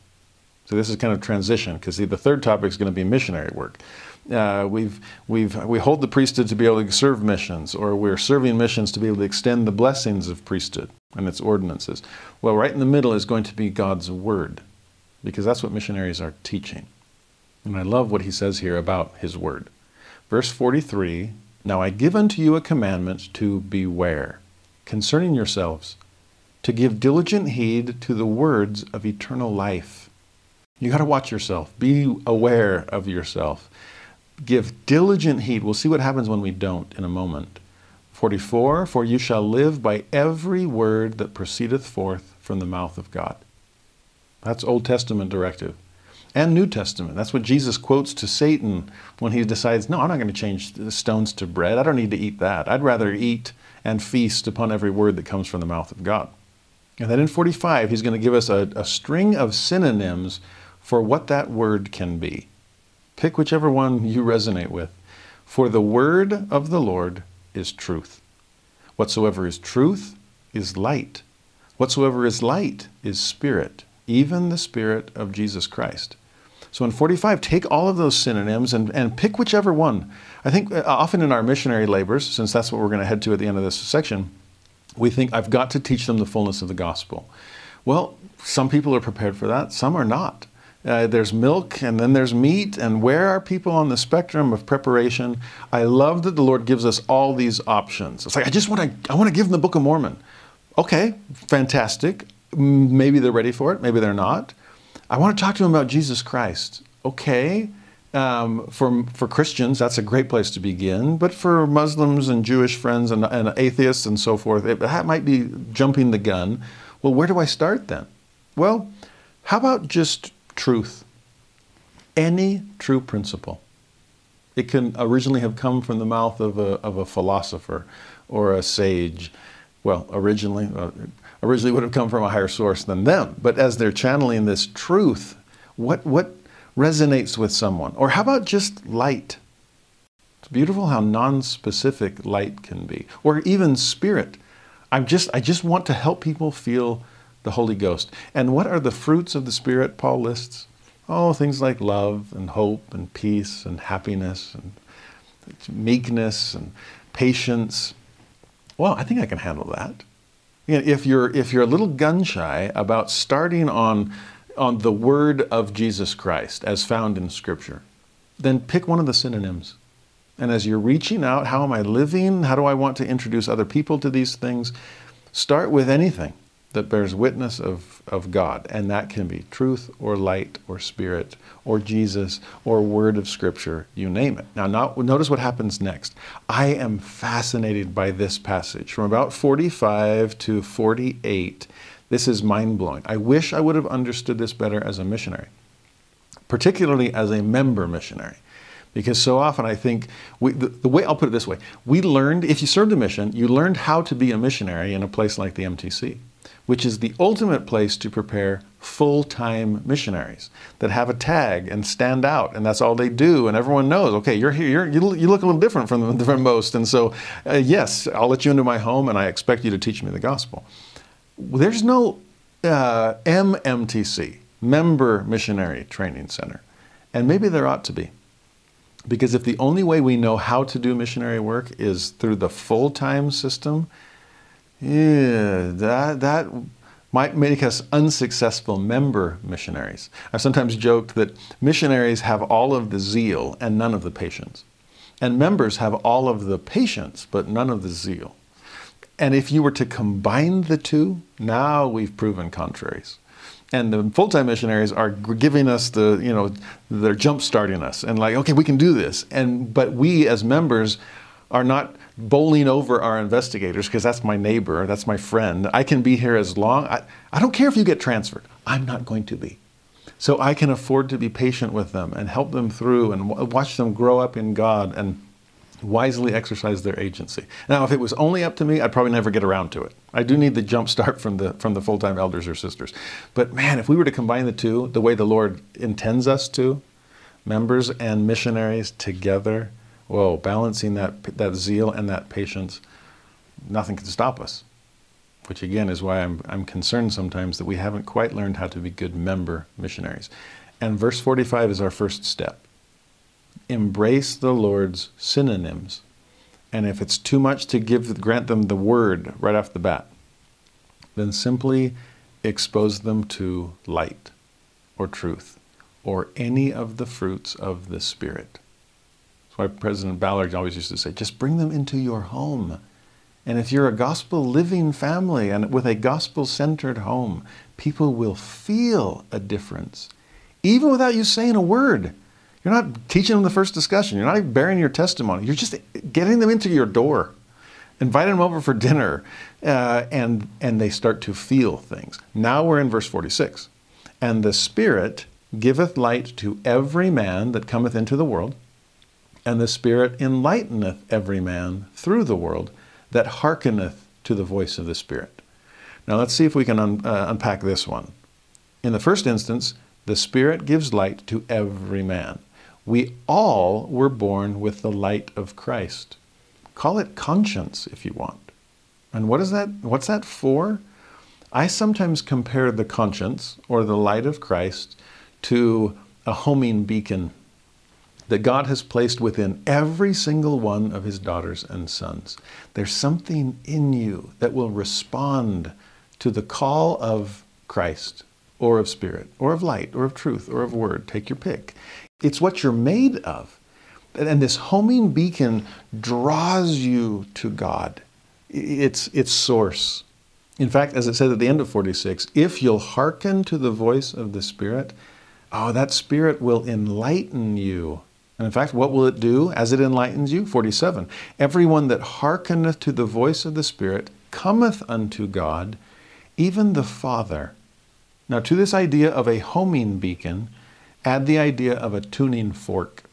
I remember I was probably elementary school or something, music appreciation class, whatever, where I first experienced the wonder of a tuning fork, where you have this fork that's attuned to a certain pitch.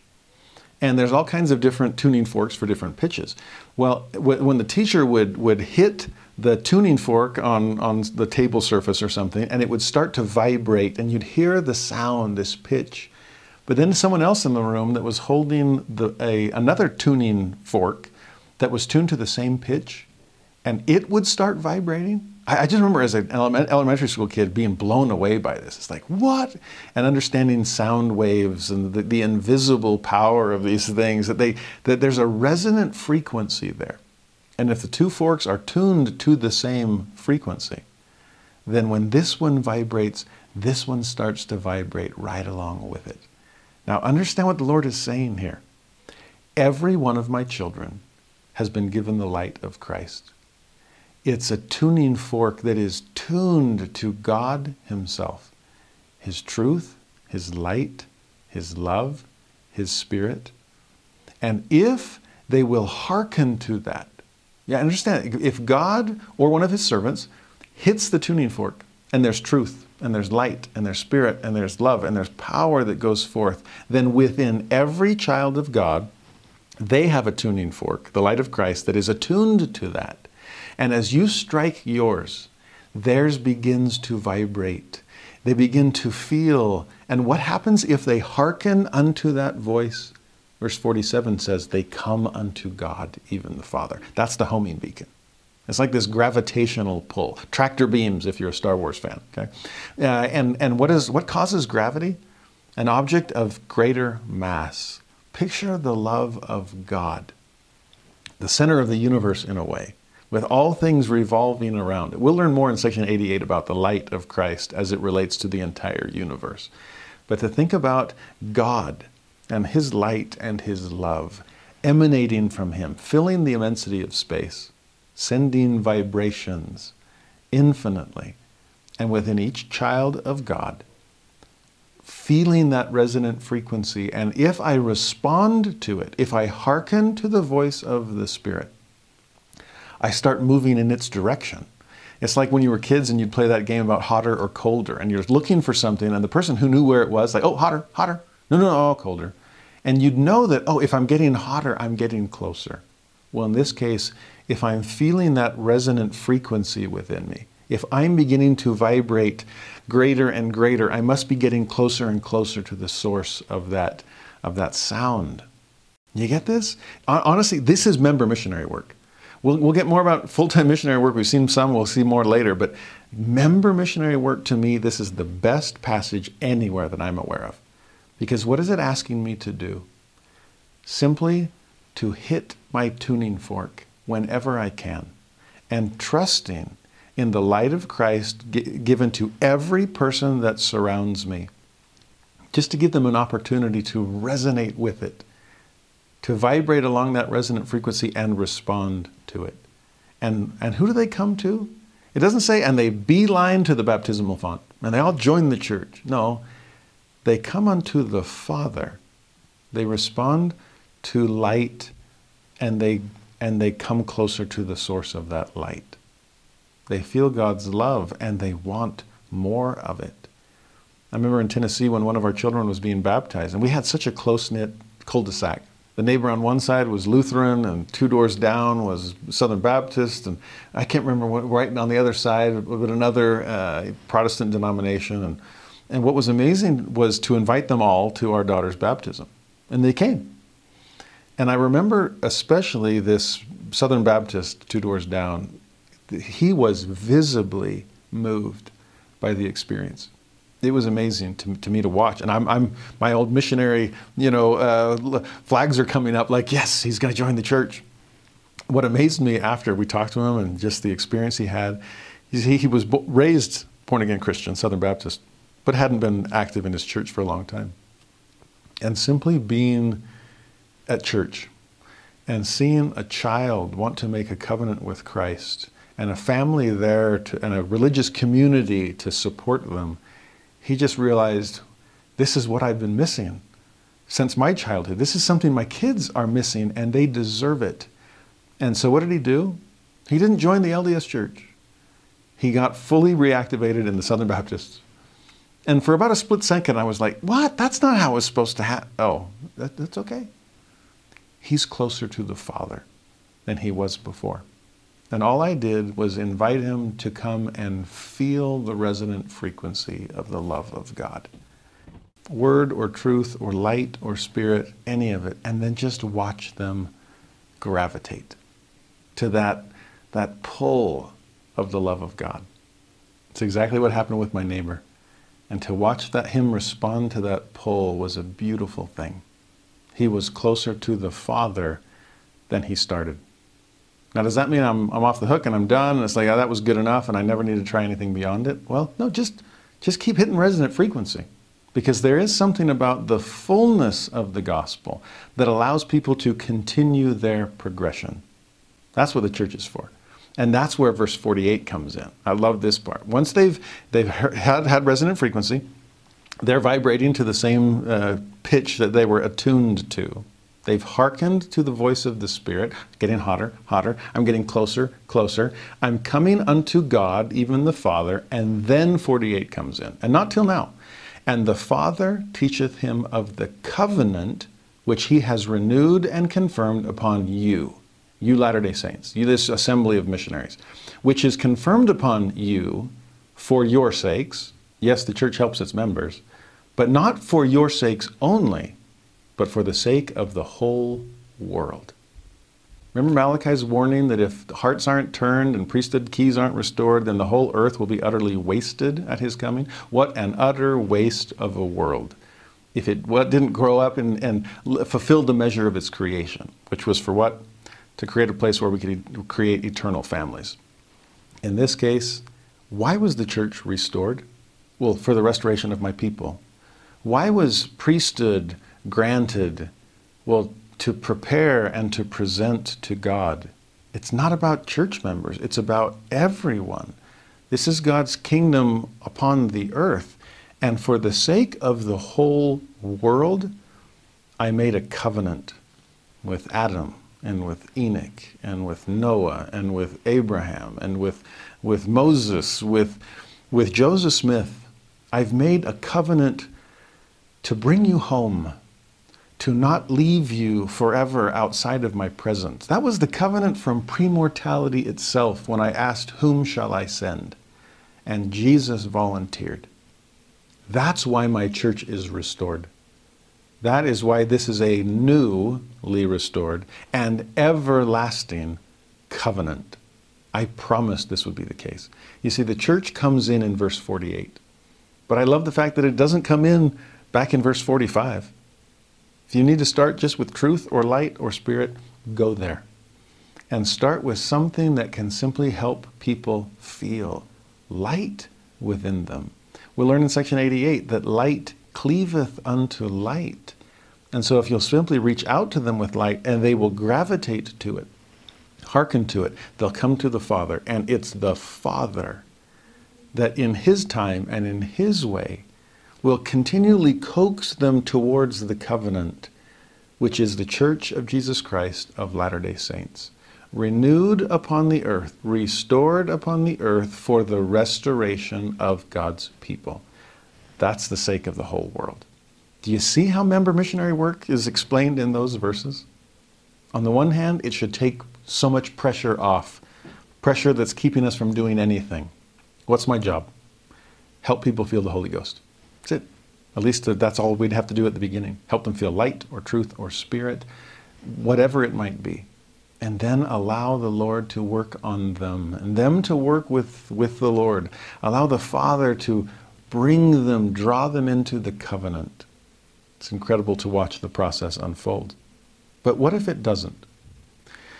What happens somewhere along the way? What if God has His tuning fork? What if theirs is not quite tuned to the same pitch? Well, there's a reality there. Verse 49, the whole world lieth in sin and groaneth under darkness, under the bondage of sin. And what is it that gets in the way of light? Darkness. What might interfere with somebody gravitating to God? Well, if they're chained back to sin, then they can't simply flow forward. And no wonder the adversary is so intent on using the chains of hell to keep us from gravitating heavenward. In fact, didn't the Lord teach us something along those lines back in section 50, which was such a great revelation on light and so on? Yeah, back in verse 24. That which is of God is light. And if you receive light and continue in God, there's the tractor beam, there's the resonant frequency, there's responding to it. They receive more light. And that light groweth brighter and brighter until the perfect day. That's how you know truth. That's how you chase darkness from among you. We'll actually see more of that when we get to section 93 in a couple of weeks, and how light and darkness and how good and evil and God and Satan are just, oh, it's this tug of war. And Satan is doing his absolute best to keep darkness in front of you, to keep you from responding to light, to bind you with sin, under the bondage of sin, so that you can't yield to the enticings of the Holy Ghost. That's the word that King Benjamin uses. Just yield. That's not supposed to be some major verb. It's more of a passive. It's like merging onto the freeway. Now, when you were learning to drive, that was the scariest moment on earth, right? Getting on the freeway. How do I merge? How do I yield to another car and then just kind of come in behind him? Now, you do it while you're changing the radio and eating your burger. Hopefully not, okay? But it's become second nature to us. It's easy to merge. You just yield. Just let somebody go. Well, yielding to the enticings of the Holy Ghost, just let the Spirit guide you. Just give in to the better angels of your nature. Just submit to the pull of God, the draw of Christ. Just follow me. And people came. It's amazing how simple that invitation was from Jesus. Just come and see. What could possibly keep you from flowing in this divine direction? Oh, well, there's our answer. Darkness. Sin.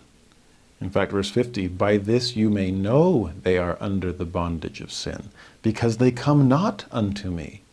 It's like, why isn't this tuning fork vibrating? I mean, that one is. What's wrong with it? Oh, it must not be tuned to the same frequency. Now, but I thought we were all tuned to the same frequency. The Spirit of Christ is within all of us. The light of Christ is given to every man. Well, yeah, but something happens if that tuning fork gets corroded. And that's actually how you can tell if it has been corroded by sin. It doesn't vibrate. There's no resonant frequency there. It's keeping me from responding to the Lord's pull. I don't yield. Verse 51, whoso cometh not unto me is under the bondage of sin. There must be something keeping them back, because that's not who they are. They fought for Christ in the war in heaven. They yielded to the will of God. What's keeping them from doing that now? This is a sin against self. It's under the bondage of sin. Verse 52, then, he gives us another example of this.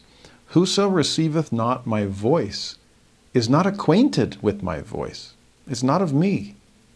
And that's another way you can distinguish sheep from goats. My sheep hear my voice and know who I am and come to me. The goats, they're just out busy chewing on stuff. In 53, by this you may know the righteous from the wicked, and that the whole world groaneth under sin and darkness, even now. That's what amazes me about converts. You out there who joined the church later in life, it's because your tuning fork, it's amazing. You responded to light. You felt Spirit, or heard word, or recognized truth, or saw or found Jesus, and you gravitated to it. There was something inside of you that vibrated with the pull of God, and you came, and nothing could hold you back. Not even your previous sin. You repented of it. You left it behind. You went through these preparatory gospel ordinances, and you've come to know God. My hat's off to each of you. You know the shepherd's voice. The way Jesus said it back in John, to those who reject him, ye believe not, because ye are not of my sheep. As I said unto you, my sheep hear my voice, and I know them, and they follow me. To me, this is the ultimate differentiation, the way to distinguish. And it's not a matter of what church do you belong to, and well, why aren't you LDS, and what denomination is that? No, it's simply how do you respond to light, to Spirit, to truth? Let's even take it down a notch. How do you respond to conscience? Remember Laman and Lemuel were past feeling? I believe that Paul at one point talks about their consciences are seared with a hot iron. It's like they can't feel anything. That's a scary place. They've become tone deaf to the call of the Good Shepherd. Their tuning fork doesn't resonate with anything. The homing beacon has somehow been turned off, and there's no draw anywhere. And there's no feeling of guilt for their own sin. That's how Mormon describes his people at the very end of it all. The Spirit has ceased striving with them. Well, why? Because he's not going to fight with them anymore, because they've surrendered to the lesser version of themselves. They've surrendered to sin. They're in its bondage. And they can't even feel the prick of conscience anymore. That's a scary place to be. Whether or not you accept the Book of Mormon when I give it to you, whether or not you want to meet with the missionaries, do you at least respond to the call of conscience, the better angel of our nature? Now, verse 54, he's going to talk more directly to them. Because on the one hand, they might get away with this thought of, well, that's just the world that groaneth in sin. Yeah, I met a lot of them on my mission, and yeah, that's why they rejected me. They wouldn't recognize the Lord's voice, and man, I kept hitting my tuning fork, but none of theirs vibrated. There was something wrong with them. Well, the Lord, as he so often does, says, yeah, there is something wrong with them. Just like there's something wrong with you. We responded, we're here. Well, yeah, but remember, it grows brighter and brighter unto the perfect day. You're brighter than you were, but you're still dim compared to where I want to get you. And here's the problem. Verse 54. Your minds in times past have been darkened. We've been talking about darkness and light. Yours have been darkened. Why? Because of unbelief, and because you have treated lightly the things you have received. So here's the two problems that the members of the church are up against. You've been struggling with some unbelief, a lack of faith that has darkened your mind, and you've been treating lightly the things you've received. You've taken for granted the incredible gifts that I've given you. And as a result, 55, this vanity and unbelief have brought the whole church under condemnation. Now, he mentioned unbelief in 54 and repeated unbelief in 55.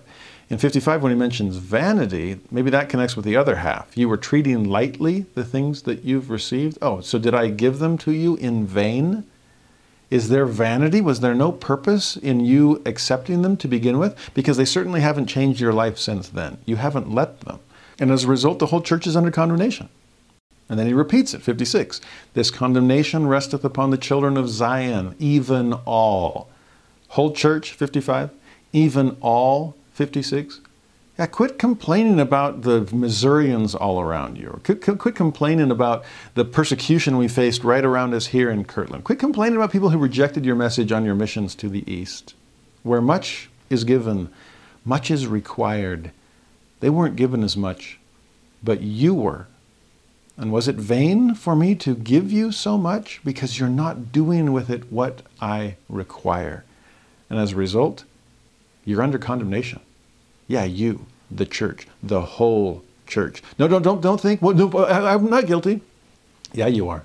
Because you're in this thing together. That's what Zion is, right? One heart, one mind. None of you are justified until all of you are justified. We got to work on this. And what's this condemnation? He'll answer it most specifically in verse 57. They shall remain under this condemnation until they repent and remember. So repent, get over your unbelief. Remember, stop taking for granted. Remember the new covenant, even the Book of Mormon, and the former commandments which I have given them, not only to say, but to do according to that which I have written. Now we've nailed it. What is the thing specifically that they are neglecting, that they're treating lightly, that they're approaching with a degree of unbelief and vanity? Number one, the Book of Mormon. That is the new covenant that I've renewed. It's for the gathering of Israel. It's to restore my people to me. That's the purpose of it, to convince the Jew and Gentile that Jesus is the Christ. That's the message of this great keystone scripture. The single most important tool God will use to gather his elect. It's interesting when speaking of word as one of the synonyms for light and spirit and so forth, God can hit the biblical tuning fork and people vibrate all over the place without even doing it consciously, because in many cases it's more of a cultural commitment. Speaking of treating things lightly, it's crazy how the degree of biblical illiteracy there is, especially in the United States, which was a nation built on biblical belief. When I was at divinity school, I took a class on the history of the Bible in America. And the first week, the professor asked us all to introduce ourselves, and it was all mostly Protestant ministers in training. And me, Latter-day Saint, and another guy that was a member of the Community of Christ, former RLDS. I'm like, hey, cousins, what's up? And the professor at the beginning asked, okay, we're going to study the Bible and throughout American history. How many of you have actually read it cover to cover? And 2 hands went up, mine and the RLDS guy. And the professor literally started laughing out loud, saying, do you guys not sense the irony here? That the only 2 people in the room who have read the entire Bible come from religions that the rest of you accuse of not believing in it? This is hilarious. Protestants, you might want to study your own book. Sola Scriptura is what the Reformation was built on. Go read it. I mean, we live in a day, sadly, that people take the Bible for granted. Even those who pay it lip service and say they believe in it, it is still unbelief and darkened minds and treating lightly what they've received. But again, that's them. What about us? Children of Zion? Do we treat the Book of Mormon lightly? Do we study it? Do we feast upon its words? And not just to give it lip service and talk about it like it says at the end, not only to say, but to do according to what I've written. Now, this isn't Book of Mormon alone, because it also adds, and the former commandments which I have given them. Now, this is still 1835, so there's no such thing as the Book of Doctrine and Covenants. To this point, it's called the Book of Commandments. And so when he says the former commandments, he could be referring to all of the revelations that we have so far from Joseph Smith. Former commandments could include Old and New Testament. I mean, all the things that God has given us throughout the centuries. Resonant frequency, every single one. Do we treat all those things lightly? In fact, if you go way back, all the way to section 3 and section 10, when we were talking about the lost 116 pages, and I talked about kind of Satan's game plan in trying to keep us away from God's Word, since the Word is where so much good begins. And so, and here's Satan as the destroyer. So step 1, plan A, was to destroy Joseph Smith, which he tried to do at the Sacred Grove and was unsuccessful. So he backs up, retreats, and then regroups and reattacks. And plan B was, well, fine, let's destroy the Book of Mormon. And as Joseph is leaving the Hill Cumorah with it, it attacked left and right by all kinds of mobbers, but he got through it. So the adversary is like, darn it, plan B didn't work. Well, let's go to plan C. I couldn't destroy the prophet, couldn't destroy the book. Well, let's destroy the credibility of the book. Yeah, let's take the 116 pages and make all these changes to it so when Joseph retranslates, it'll be different and people won't have... Fine, the book exists. Yeah, there's a prophet and he's still alive, darn it. Yes, the book is out there and that will always keep me up at night, but it's not doing anything because the people don't believe in it. There is no credibility to the book. Well, the Lord got them through that one too, and he doesn't retranslate the 116 pages. Just pick up where we left off, and don't worry, there were 2 versions, and they stole the lesser of the 2. Haha. Well, Satan, again, never gives up. So what was plan D? Fine, let them have their prophet, let them have their book. In fact, even let them believe in it. Just don't do anything with it. Don't study it. And if they do study it, heaven forbid, then plan E, at least don't live according to the things that you're learning. You see section 84, we're already in plan D and E. You're treating lightly what you've been given. By the way, I can't help but notice the date on this revelation. Much of it was received on September 22nd, and some was received on September 23rd. Now, September 22nd, when this revelation starts to come, was a date that would have been seared into Joseph Smith's memory. It's like how we're supposed to feel about our wedding anniversary. Okay, mine's seared in there, February 12th. I'll never forget. Okay, because husbands get busted if they forget. The old joke is that women somehow can forget the pains of childbirth like moments after the baby comes, but they'll never forget if you forget your anniversary. Well, for Joseph Smith, why was September 22nd such a memorable date? Well, it was September 21st, the night before, when back in 1823, a young 17-year-old Joseph was praying about his state and standing before God. And the angel Moroni came and told him about a book that was deposited not too far away and said, tomorrow, yeah, on the 22nd of September, why don't we meet there at the hill and get to work on this? Oh, next day. You're not ready for it? That's okay. Come back next year. On September 22nd, we'll try it again. No, still not ready? Oh, how about next year? And the year after that. And for 4 years, 5 if you include the first, he's remembering September 22nd, the fall equinox. Equal degrees of darkness and light as I am being placed in the middle and having to choose which direction I will gravitate toward. Whose tuning fork will I respond to? On that September 22nd date, 5 years to the day after finally retrieving the gold plates, the saints are told, you're treating it lightly. That vanity, why did I even give you the book?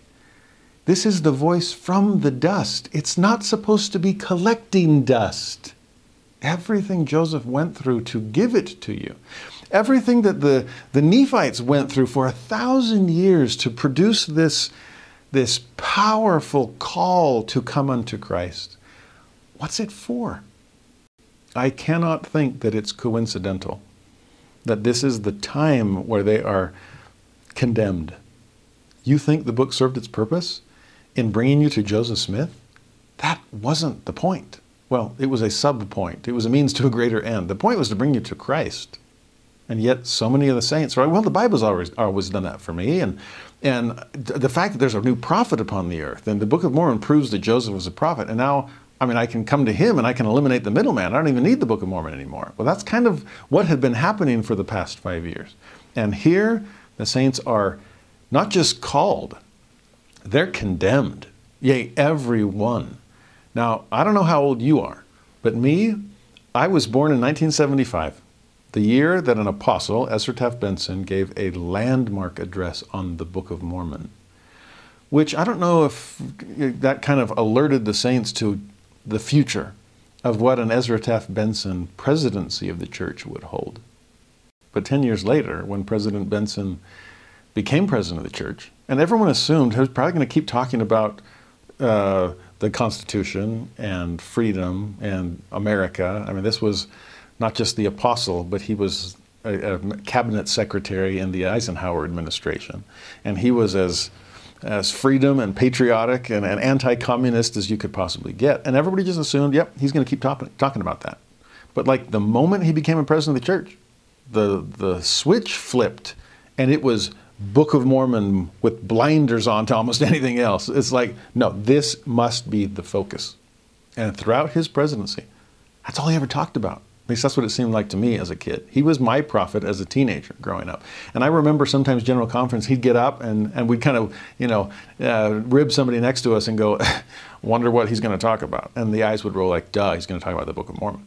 I remember one conference talk, he's like, today I'd like to talk about, and we're like, wait for it. And he's like, the Doctrine and Covenants. And we're like, whoa, he's going to a different book of Scripture? Kind of shocker. And then he's like, and its message of the keystone text, the Book of Mormon. We're like, oh, okay. He's going to use the Book of Mormon, the Doctrine and Covenants, to talk about the Book of Mormon, which actually is a really cool thing to do. But that was President Benson for you. It was Book of Mormon all the time. And guess what verses he quoted frequently? These ones from section 84. He would challenge us to dust off our voice from the dust and really establish it as the keystone of our faith and our membership in the church. Study the Book of Mormon more. And so we do it. And everybody in the church seemed like we were studying the Book of Mormon like crazy. And then 6 months later, another general conference, and President Benson would be like, nope, we're still under condemnation. Upon the children of Zion, yea, even all. And we're like, ah. Now, I actually remember years later hearing President Packer's famous statement that we're more often punished by our sins than for them.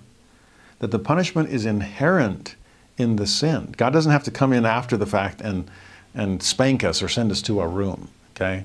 The sin itself should be teaching us its own lesson, and I don't want to be here. Well, take that along with this verse of condemnation.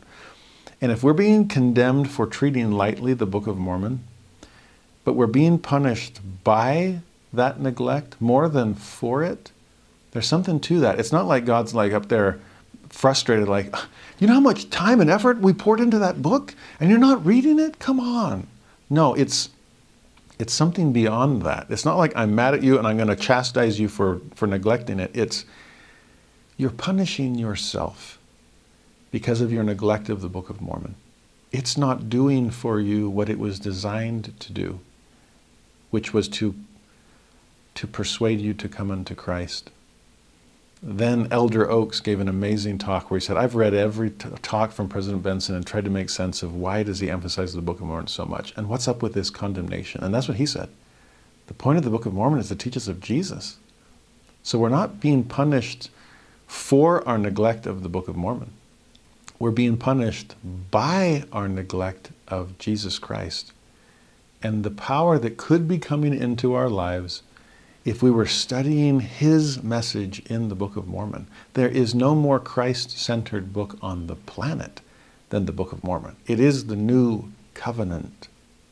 So study it, feast upon it, say it, do it, live according to its message. And as a result, what will come? Verse 58, that they may bring forth fruit, meat for their Father's kingdom. That's what it's doing in us. Otherwise, there remaineth a scourge and judgment to be poured out upon the children of Zion. And that's what President Benson was trying to help us avoid. It's what Joseph Smith was trying to help the early saints avoid. Especially for a group that at the time, every time they thought the word Zion, they thought specifically of Independence, Missouri. That's the center place. That's where we're supposed to build. And yet here, judgments, a scourge will be poured out upon the children of Zion. Well, what happened within the next, 6 years? There was a scourge and judgment upon the saints in Zion. Namely, an extermination order that drove every Latter-day Saint out of the state, hunkering down in a Mississippi swamp on the Illinois side of the river that was far away from yet becoming a beautiful Nauvoo. In fact, if you look at verse 59, for shall the children of the kingdom pollute my holy land? Verily I say unto you, nay. Remember, we've talked about this often, that there has to be a Zion people before there's ever really a Zion place. Zion has to become your attitude before you're worthy of it becoming your address. And they weren't doing it. And part of the reason now is neglecting what the Book of Mormon would teach you about coming unto Christ and becoming Christ-like. It's not working in you the way it was designed to, because you're not letting it. This is all in vain. And I'm not going to let people like that pollute my holy land. The land is holy. I put my finger on it. Okay, the temple site's going to hold. But until you hold to my iron rod, my word, and say it and do it and live it and bring forth fruit, meat for my Father's kingdom, then you can't build my Father's kingdom there. That's not the New Jerusalem. And I'm not going to let you pollute that land. There will be a scourge, there will be a judgment, and the land will remain, but you won't remain on it. There's actually a haunting phrase in the book of Leviticus in the Old Testament where it speaks of the original Holy Land, not the New Jerusalem, but the first Jerusalem, not the New World Zion, but the Old World Zion. And to an ancient Israel struggling with its own apostasy, the Lord warns this. And the land is defiled. Here we see the word polluted, same idea. Therefore I do visit the iniquity thereon upon it. And then brace yourself for this mental image. And the land itself vomiteth out her inhabitants. Wow, can you picture that? It's almost like this volcano kind of mental image in my head. The land is vomiting out its inhabitants. You're not going to be here to defile it. I don't want you polluting. Get off, get out. In fact, a few verses later, the Lord says you've got to keep the commandments, that the land spew not you out also when you defile it, as it spewed out the nations that were before you. spewed out the Canaanites to make room for the Israelites, but spewed out the Israelites because they weren't being faithful there either. I mean, the Assyrians come in and scatter in the northern kingdom. There goes the lost 10 tribes. The Babylonians come and destroy Jerusalem and bring the southern kingdom captive back to Babylon. The land of Israel had an upset stomach frequently, sickened by the sin of her supposedly celestial inhabitants, and to the point that the land, it spewed them out, it vomited them out until the Holy Land was no longer possessed by the unholy. Well, what's happening in Zion? I can't help but think of the extermination order. Yes, there were problems among the Missourians, plenty, believe me. But again, he who sins against the greater light receives the greater condemnation. They didn't have that much light, but the saints, they sure did. They had the Book of Mormon and the former commandments, such sources of light, and they treated them lightly. And as a result, greater condemnation. The land of Zion, the state of Missouri, vomited out the Latter-day Saints. I am grateful that the extermination order was officially rescinded in 1976. That's kind of a bicentennial gift of America. Like, yeah, land of the free? Maybe we should take that seriously. Sorry we kicked you guys out. Well, Missouri apologized to the church. Has the church apologized to God? The God of the land of Zion apologized for treating lightly the incomparable gift he's given us in his word. Study it, say it, do it, live it, preach it, bring forth fruit meet for the Father's kingdom. I do believe, my friends, that we're getting there. I'm so grateful for all that President Ezra Taft Benson did. He was my childhood prophet, and I can still hear him in my mind testifying of the importance of the Book of Mormon. I love the Book of Mormon because President Benson helped me fall in love with it by encouraging me as a teenager to spend time feasting upon its words every day. He turned me into a disciple of Christ through the Book of Mormon. And he turned me into a missionary, teaching others the Book of Mormon, which is exactly what the Lord then shifts his attention to in the remainder of this revelation. You missionaries, you just came back. You're ready to re-up and head out again. Now that now that you understand what priesthood is really all about and the ordinances that you are extending to others, now that you understand the importance of the word that you've preached and that I've given to you, what kind of missionaries ought you to be? Start in verse 60. Verily, verily, I say unto you, who now hear my words, which are my voice, blessed are ye, inasmuch as you receive these things. We saw that receive verb back in the oath and covenant of the priesthood. Will you receive these things? If you do, you receive me and the Father and all that the Father has, his kingdom. Will you receive these things? Verse 61, for I will forgive you of your sins, even that condemnation I just warned you about, with this commandment, that you remain steadfast in your minds, in solemnity and the spirit of prayer, in bearing testimony to all the world of those things which are communicated unto you. You see how forgiveness will come? Repentance, and repentance is change. So to go from treating something lightly, well, now let's take it in solemnity. Going from a mind that was darkened in times past to a mind that remains steadfast.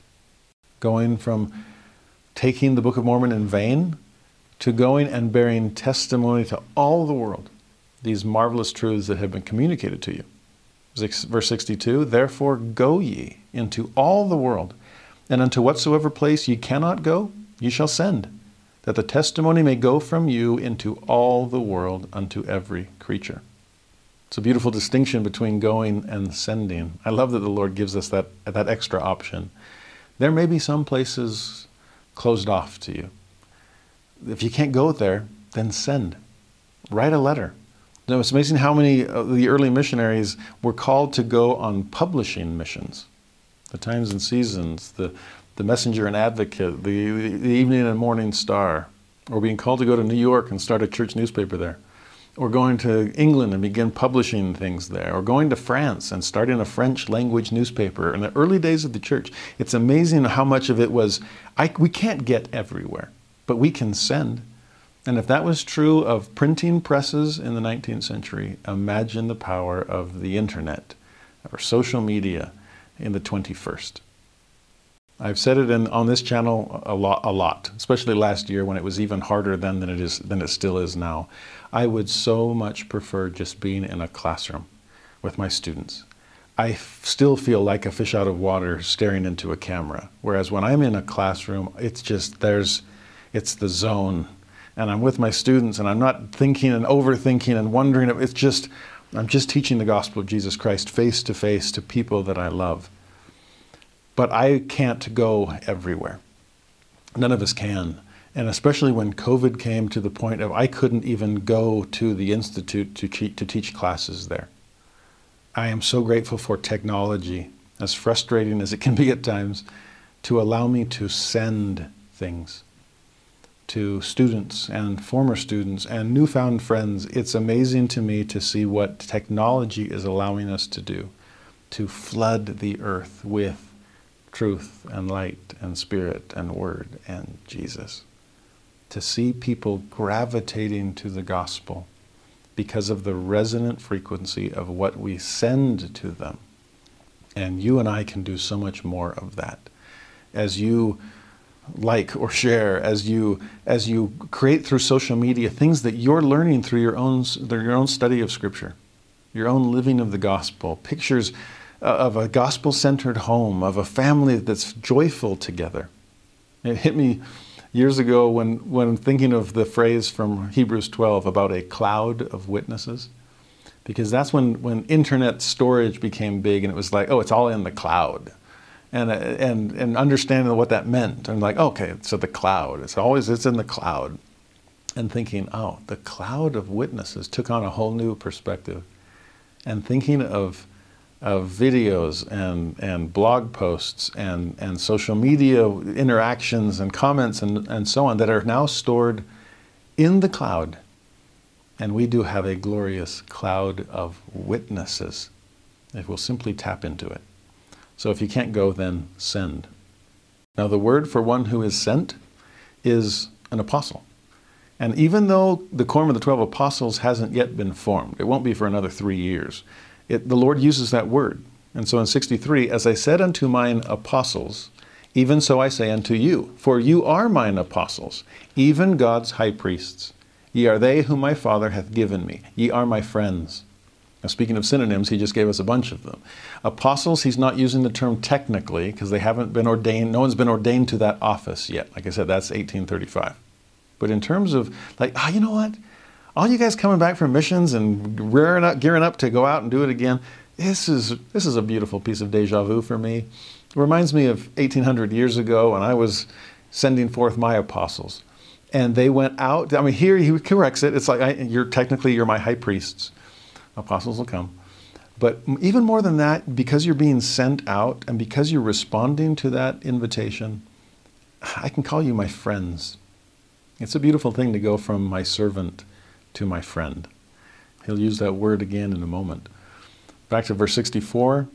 Therefore, as I said unto mine apostles, I say unto you again. So gear up. There's going to be a lot of repetition from the New Testament.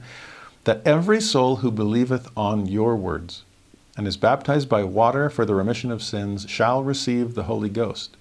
Because remember, if you receive my servants, then you receive me, and you receive the Father and all that he has. This is the same kind of process. They believe on your words, they've received you, and therefore they receive the Holy Ghost. What else happens? 65. These signs shall follow them that believe. And the following is important. Remember, signs come after belief. That this is faith seeking understanding, not sign seeking in hopes of someday gaining faith. We receive no witness until after the trial of our faith. Faith precedes the miracle. That's all there. Faith or signs shall follow them that believe. And here's some of them. 66. In my name they shall do many wonderful works. In my name they shall cast out devils. In my name they shall heal the sick. In my name they shall open the eyes of the blind and unstop the ears of the deaf, and the tongue of the dumb shall speak. you see the phrase that got repeated over and over and over? In my name? Because those are my friends, my apostles, my sent ones, sent to act in my name, through my authority. We're back to this priesthood idea. And it's in my name that they'll do all these incredible things that missionaries do, that servants of the Lord do, not just full-time missionaries, but member missionaries too. They do wonderful works. Wonder, full of wonder, things that just make people scratch their head like, what? Why would you come over and help me move? I don't even know you. Oh, you will. And now you do. We're just here to serve. They'll cast out devils. So much of this can be taken in such a symbolic vein, and not just the literal ones, but to help free people from their addictions. There's casting out the devil. To help them overcome pettiness in their marriage, there's casting out a devil. Healing the sick, oh, the sin-sick soul, the emotionally infirm, those struggling with mental illness, all of that can be healing the sick. Or in 69 and 70, helping people really see the truths, the glories of God, helping them hear the voice of God as His true sheep, helping them speak in the name of God themselves. It's incredible what happens there. 71 and 72, again, a parallel from what He said to the apostles in His day. If any man shall administer poison unto them, it shall not hurt them. The poison of a serpent shall not have power to harm them. Now, some people take all of that literally. There are actually groups, especially in rural areas of the southern United States, where there are snake handlers, and that's part of their religious worship. They want to take that exactly literally. And as I've said, usually there is a literal component to these things, but also a symbolic one. The literal one might have actually struck Joseph Smith personally, because as part of this journey back from Missouri, where he was sitting in council with the saints about literary, the United Firm and literary and mercantile responsibilities, on his journey back to Kirtland, where this revelation comes, he actually has to stay put for a couple of months in the middle of the journey because his traveling companion got thrown off the stagecoach and broke his leg, and Joseph decided to stay there with him to help him recuperate. That's a good friend. But as they're there, at one point, Joseph is poisoned. Somebody tried to kill him, and he's poisoned. And thankfully, through the administration of the priesthood, he's healed. So when he gets this revelation, it's like, hey, if anybody administers poison to them, it won't hurt them. He's like, well, it hurt a little, but I was saved. So yes, there's a literal component here, but also the symbolic. Think of the kinds of poisons that the adversary is introducing into our culture, especially if we use that language from the Book of Mormon, poison by degrees. Just slowly, drop by drop, getting it into us so that we don't even recognize that he's poisoning us to death. I mean, that's the ultimate serpent. And so the poison of a serpent, to think of the adversary and what he's doing to try to poison us by degrees, true disciples of Jesus Christ will be immune to that. Now be careful. This isn't meant to make you be seen of man. In verse 73, he says, a commandment I give unto them, that they shall not boast themselves of these things, neither speak them before the world, for these things are given unto you for your profit and for salvation. Remember, the signs are supposed to follow belief, not instigate it. So we're not publicizing these things. We're not speaking them upon the rooftops to say, see, we've got all this power, you should come and see. No, this is for you. It's your profit, your salvation. Hold it to yourself. In verse 74, verily, verily, I say unto you, they who believe not on your words, and are not baptized in water in my name for the remission of their sins, that they may receive the Holy Ghost, shall be damned, and shall not come into my Father's kingdom, where my Father and I am. There's receive and be exalted, or there's reject and be damned. And again, take that word damnation with a grain of salt every time, because of what we know about the degrees of glory and so on. Just a cessation of progress here. They've damned themselves. I'm not receiving. And like we already saw, there's must have been some corrosion on their tuning fork, because it's only sin that would keep them from responding. Then verse 75, this revelation unto you and commandment is in force from this very hour upon all the world. And the gospel is unto all who have not received it. So it's go time. Time to head out and preach the gospel. Yes, there have been so many missionary sections up to this point. At the beginning of the first year or two of church history, so many Doctrine and Covenants revelations. Go out, think of greatest worth, go preach the gospel, cry repentance, labor all your days. Well, we see an uptick now as missions. We're going to go very shortly. We're going to be going not just to eastern states, but we're going to be crossing the Atlantic and heading to the British Isles. We're going to be going to Europe. We're going to hit the Isles of the Sea. This has to go to all the world. The gospel needs to be preached to all who have not received it. Verse 76, but verily I say unto all those to whom the kingdom has been given, from you it must be preached unto them, that they shall repent of their former evil works, for they are to be upbraided for their evil hearts of unbelief, and your brethren in Zion for their rebellion against you at the time I sent you. Yes, there may be unbelief among non-members, but there is rebellion among members. And now we're back to the sinning against greater light and receiving greater condemnation. So repentance needs to be preached in all directions, including within the household of faith. 77, again I say unto you, my friends. So now we're back to that beautiful title. For from henceforth I shall call you friends. It is expedient that I give unto you this commandment, that you may become even as my friends in days when I was with them, traveling to preach the gospel in my power. So another connection back. You new apostles, sent ones. You remind me of the old apostles. My new friends. You remind me of my old friends. And as I told them, so I say to you. Again, like I said before, there's something powerful about that title. I want to be a friend of Christ. Speaking to those former friends, those ancient day friends, Jesus said to them, henceforth I call you not servants, for the servant knoweth not what his Lord doeth. But I have called you friends, for all things that I have heard of my Father, I have made known unto you. Interesting that that's how the Lord distinguishes between servants and friends. Servants don't have to be told, the master doesn't have to explain things to them. They just get their marching orders and go. But friends are open with one another. Friends can finish each other's sentences, right? Friends they're on the same wavelength. Well, that's what we're getting at. And so not just servants go out and be obedient objects, become proactive agents. Let me tell you what I'm doing, and then go and do thou likewise. Let me let you in on the mysteries of godliness. Let me give you my authority and my name, my power,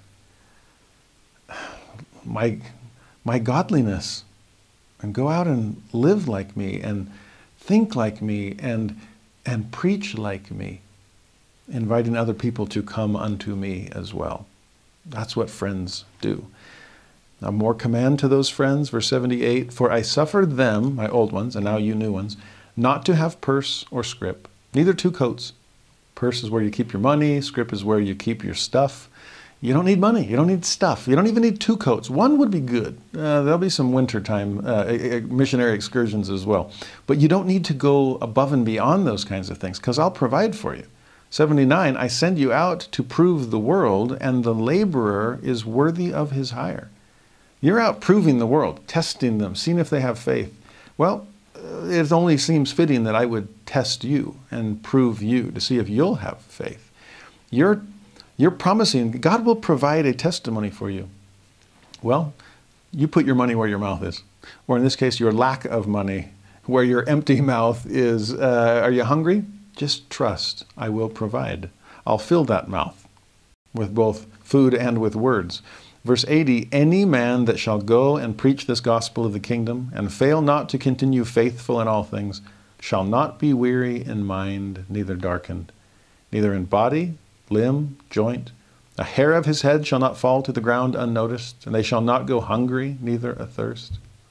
After all, if you're faithful and magnify your callings within these priesthoods, I told you I would sanctify you by the Spirit and renew your body. I'm saying the same thing here. I'll be here for you. No darkened mind. Remember he said that earlier. Minds have been darkened in time past. No, you're enlightened now by the Spirit. Body, limb, joint, hair, it's all, I'm keeping track of everything. You won't go hungry. You won't go athirst.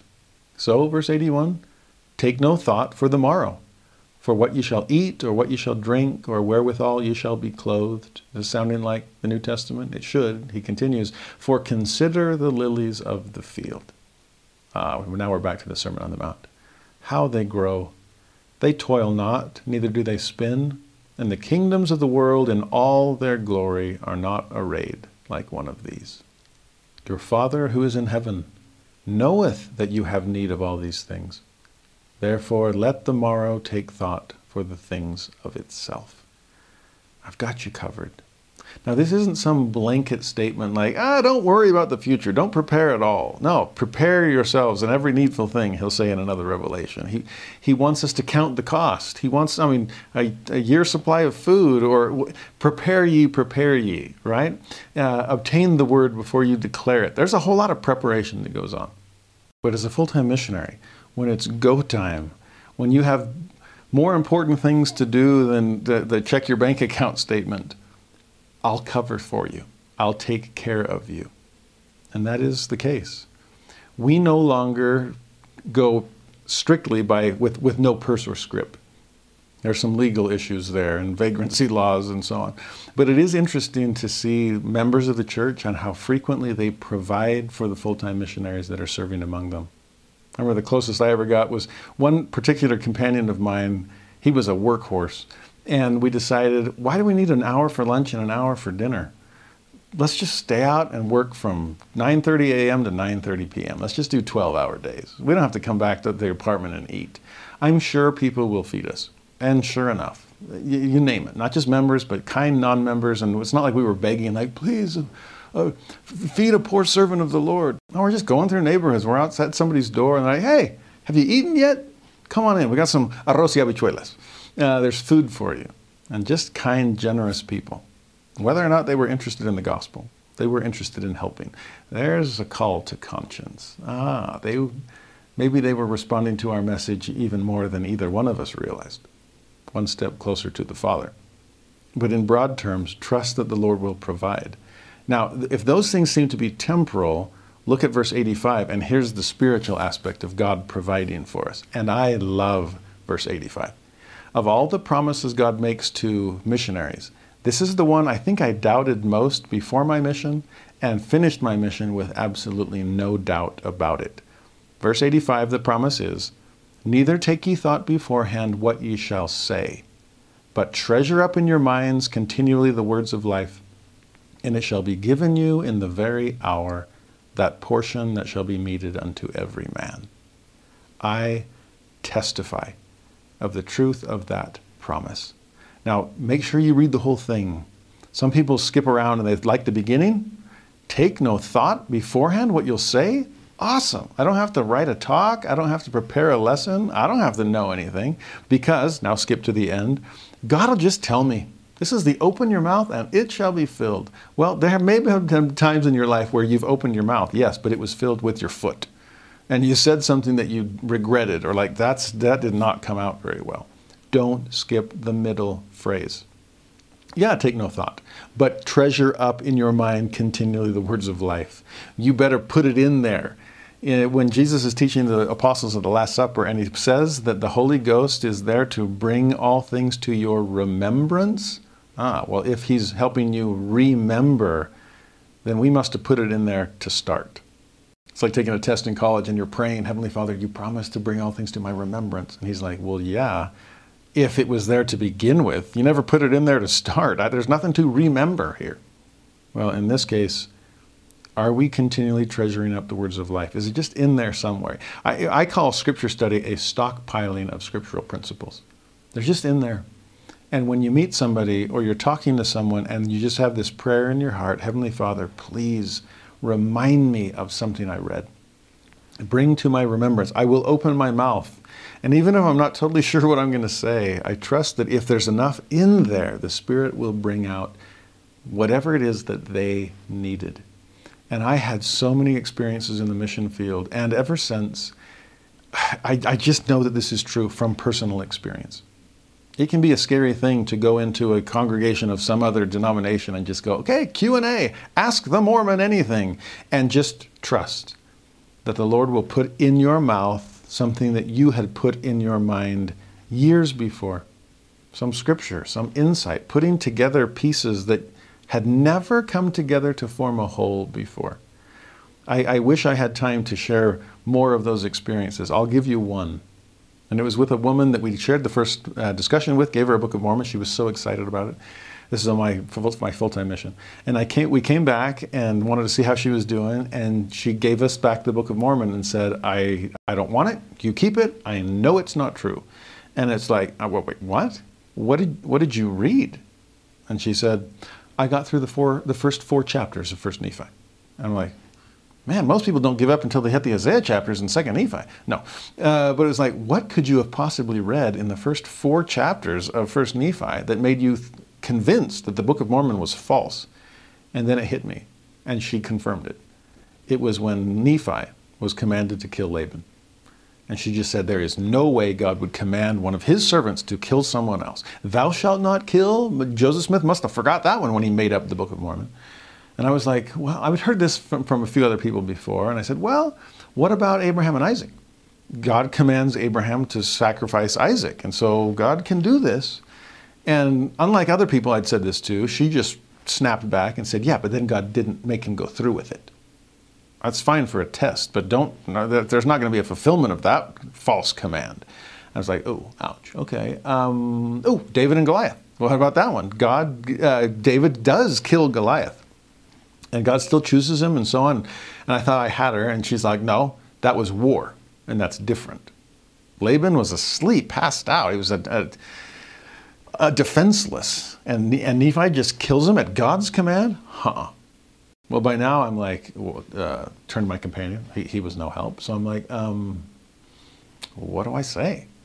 And then it hit me. Oh, well, it says it right there in 1 Nephi, that better that one man should perish than a nation should dwindle and perish in unbelief. He gave us the answer already. Laban was standing in the way of God. Nephi needed the scriptures, and so Laban had to be removed. And she thought for a second and said, well, okay, I can understand why Nephi needs the scriptures and why Laban's in the way, but then let God do it. God is in charge of life and death. If Laban needs to be killed, let God do it. Don't put his blood on Nephi's hands. Well, she had a point. And by then I was kind of ready to wave my white flag and say, hey, do you have any neighbors that haven't read 1 Nephi chapter 4 that we can start over with? And I thought I was none. But it was one of those, open your mouth. Let it be filled. And I'm like, it's been open and it's been filled with stuff that she shoots down every time. But again, just open it. Give it a shot.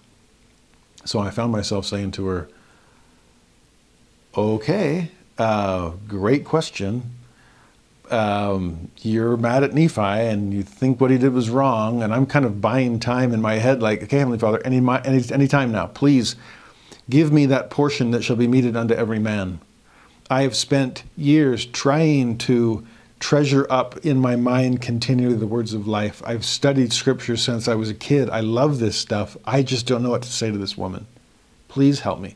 And I'm just kind of babbling as I'm having the silent prayer in my mind. And I suddenly find myself saying things like, so you're mad at Nephi. You think you did something wrong. So you want to take him to court. Okay, let's do it. And I'm going, where am I going with this? Let's take Nephi to court.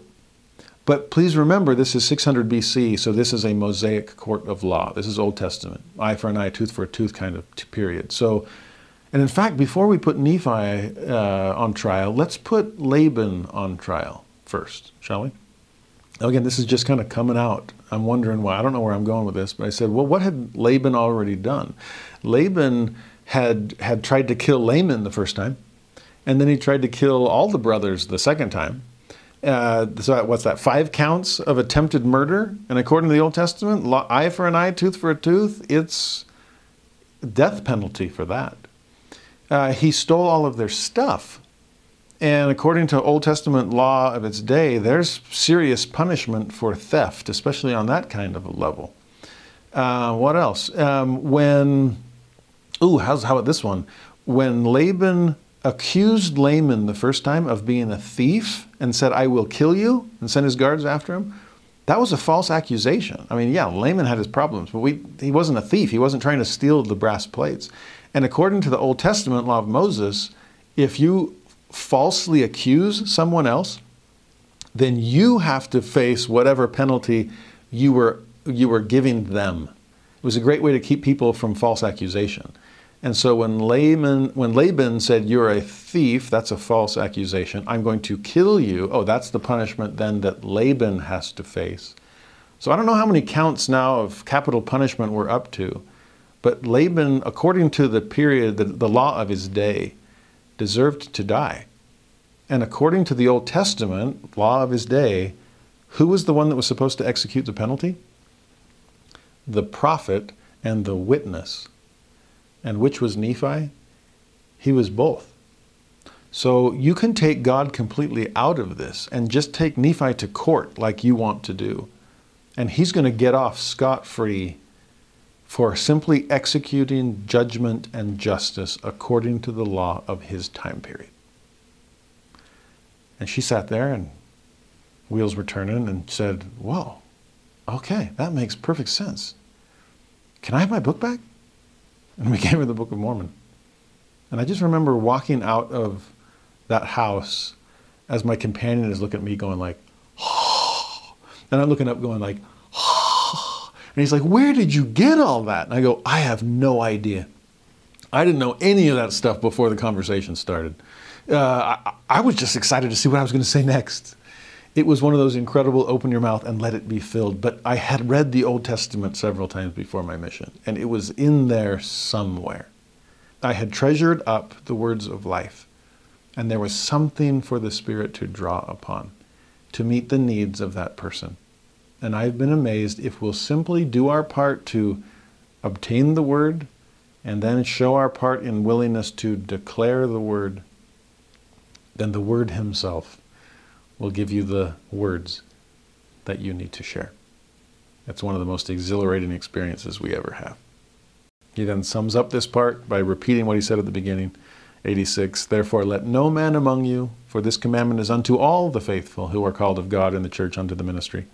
From this hour take purse or scrip that goeth forth to proclaim this gospel of the kingdom. So there's just the reiteration. What did I start with? Don't worry about what we're supposed to bring. Don't worry about purse or scrip. Just go. I will provide. And that's a promise across the board. Verse 87, he continues to give them missionary direction.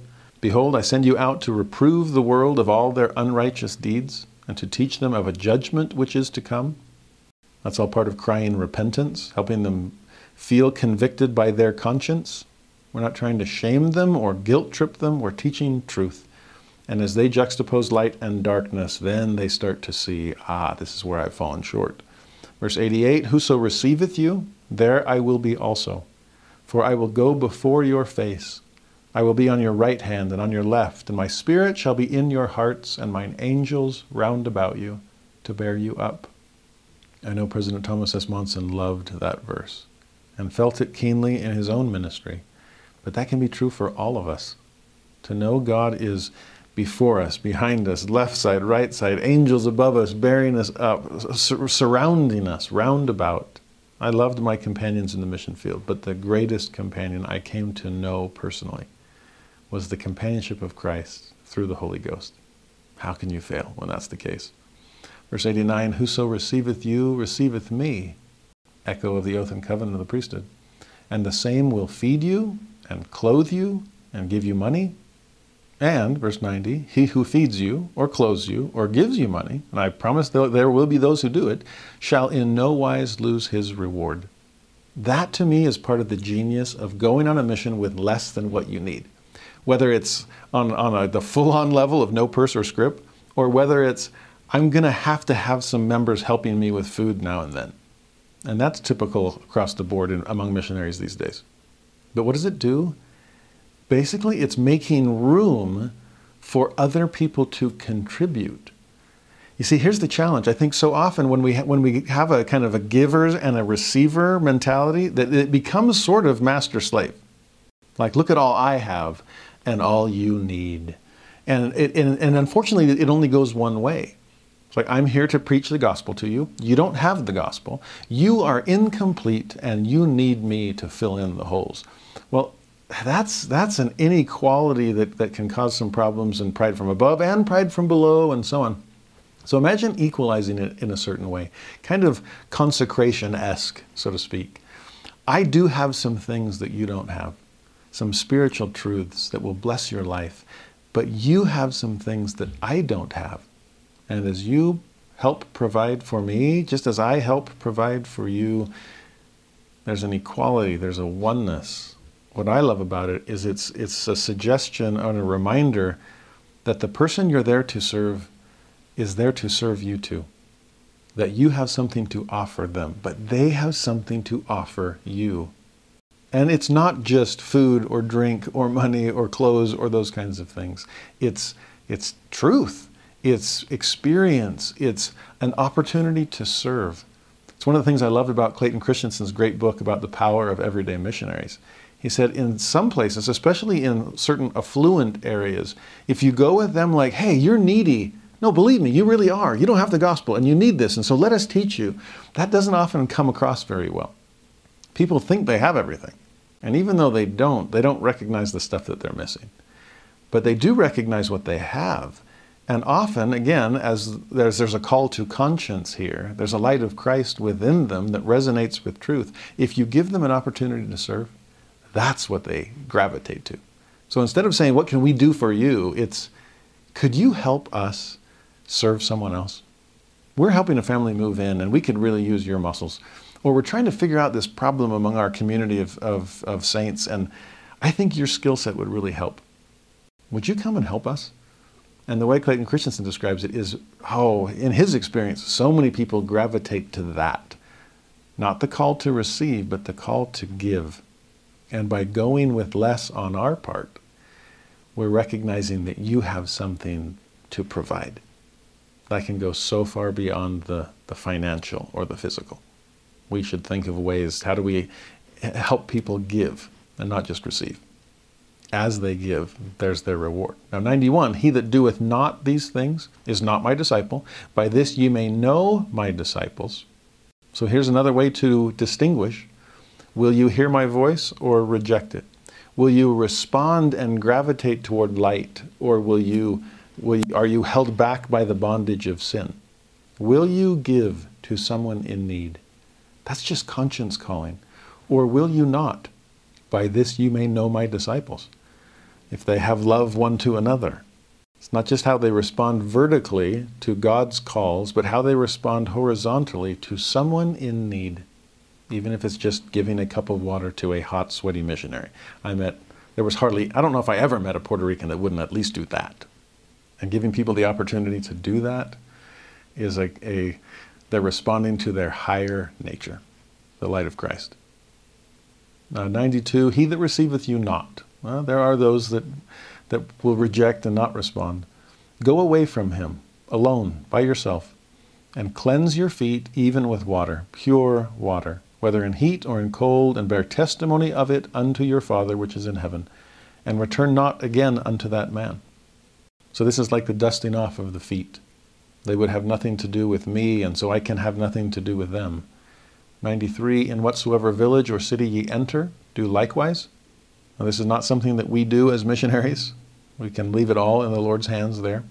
Verse 94, nevertheless, search diligently and spare not. This is what we can do. We can do everything in our power. Search diligently. Don't hold back. Spare not. And woe unto that house or that village or city that rejecteth you, or your words, or your testimony concerning me. Woe, I say again, unto that house or that village or city that rejecteth you, or your words, or your testimony of me. 2 times he repeats that warning. This is how he distinguishes sheep from goats. Right hand from left. Verse 96, for I, the Almighty, have laid my hands upon the nations to scourge them for their wickedness. I'm trying to wake up the world, shake them up, destabilize them enough that they get out of their wicked ways and have to make some decisions here. 97, plagues shall go forth. They shall not be taken from the earth until I have completed my work which shall be cut short in righteousness. We just experienced another one of those with the COVID-19 pandemic. And how many more will there be in the future? I have no idea. There have been so many others in the past as the Lord continues to wake up the world, as he tries to prepare the earth to complete his work, and then the end, which he cuts short in righteousness. This is the hastening of the day. This is the unplug the scoreboard because the other side has more momentum, right? We got to stop this thing. If those days are not shortened, no flesh shall be saved. Remember that haunting phrase? And yet he keeps prolonging. Why? Because we keep procrastinating the day of our repentance. We've talked about this several times in these lessons, that God is caught between a rock and a hard place.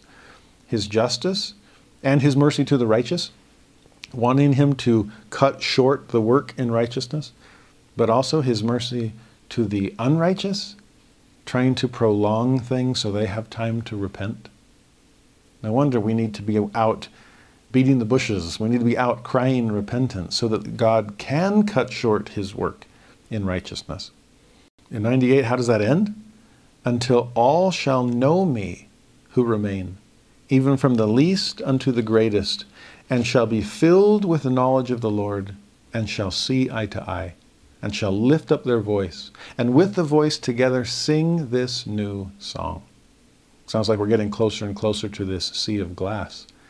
A perfect knowledge of the Lord, a knowledge of each other, of seeing eye to eye, of lifting up the voice. Isaiah talks about this. Abinadi repeats it. Some powerful verses, ideas here. But here we get the lyrics to the song of redeeming love. This new song that we sing when we see eye to eye, when every knee bows and every tongue confesses. I wish I knew the melody. I'm sure the Spirit will help provide that when it's time to sing. But how about the lyrics? 99 through 102. The Lord hath brought again Zion. There's a restoration of my people that all these other restorations are for.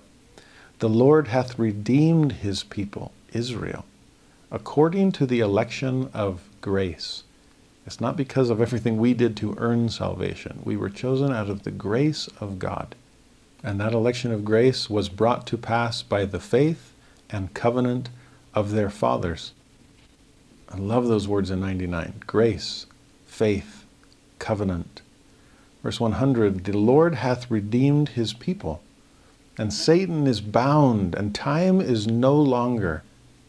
Can you sense this millennial hymn? The Lord hath gathered all things in one. The Lord hath brought down Zion from above. The Lord hath brought up Zion from beneath. What do you think we're doing in Missouri? We're trying to establish Zion built so it can have a reunion with Zion brought. May the kingdom of God go forth, that the kingdom of heaven may come. This song is the fulfillment of that. Verse 101, the earth hath travailed and brought forth her strength. Truth is established in her bowels, and the heavens have smiled upon her. She is clothed with the glory of her God, for he stands in the midst of his people. You sense the 10th article of faith? The millennial verse. The earth being renewed and receiving its paradisiacal glory. But you also get, at least I get this sense from Enoch's vision in Moses chapter 7. In it the Lord says, righteousness will I send down out of heaven, and truth will I send forth out of the earth to bear testimony of mine only begotten. That verse is typically interpreted as truth coming from the earth. Well, there's that voice from the dust. There's the Book of Mormon, the new covenant that we just studied about earlier in this Revelation. The earth has travailed and brought forth her strength. Truth established in her bowels. Joseph brought it forth when he translated the Book of Mormon. And then righteousness from heaven. Well, there's revelation. There's restoration of priesthood from heavenly messengers.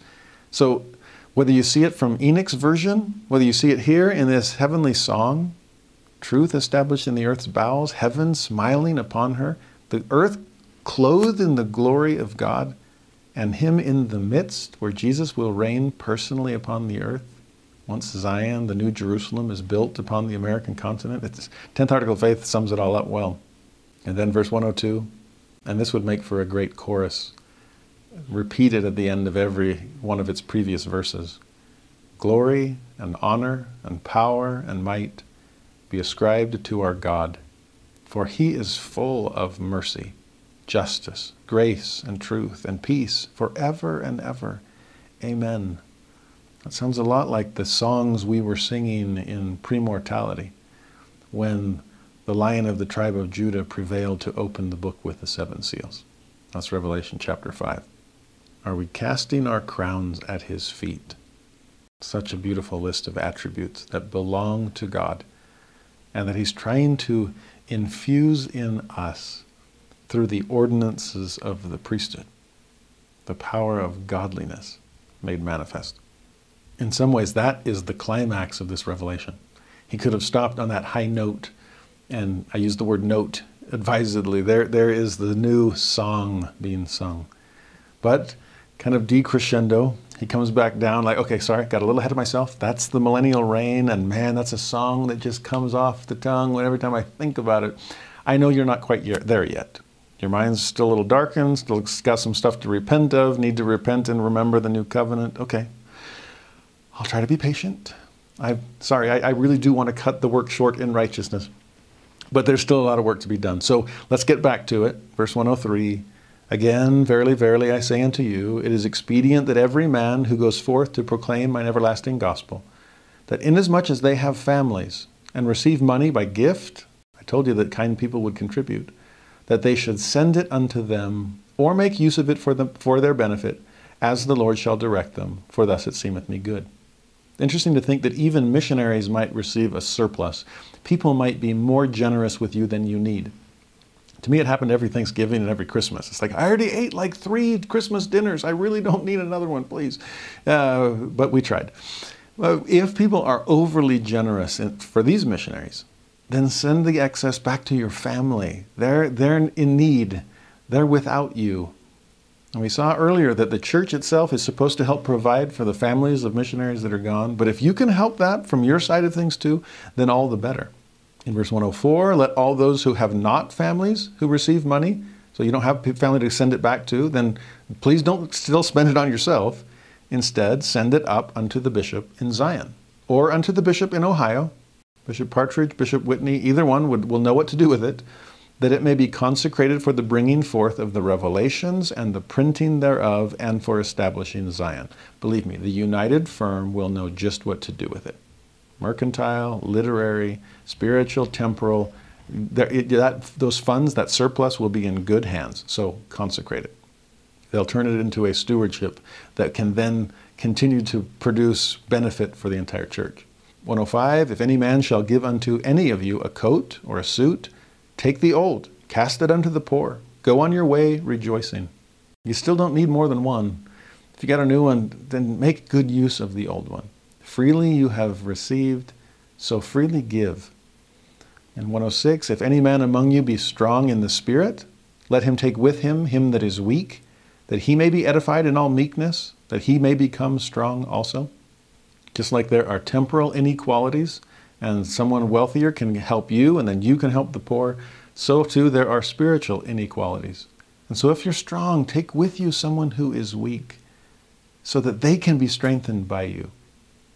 Makes me rethink the fact that I had all good companions. Maybe I was the weak one every step of the way, and they helped me. In verse 107, therefore take with you those who are ordained unto the lesser priesthood. Send them before you to make appointments and to prepare the way and to fill appointments that you yourselves are not able to fill. They are in charge of the preparatory gospel, after all. Well, they can do some preparing of the way for the Melchizedek priesthood ordinances that will follow in their wake.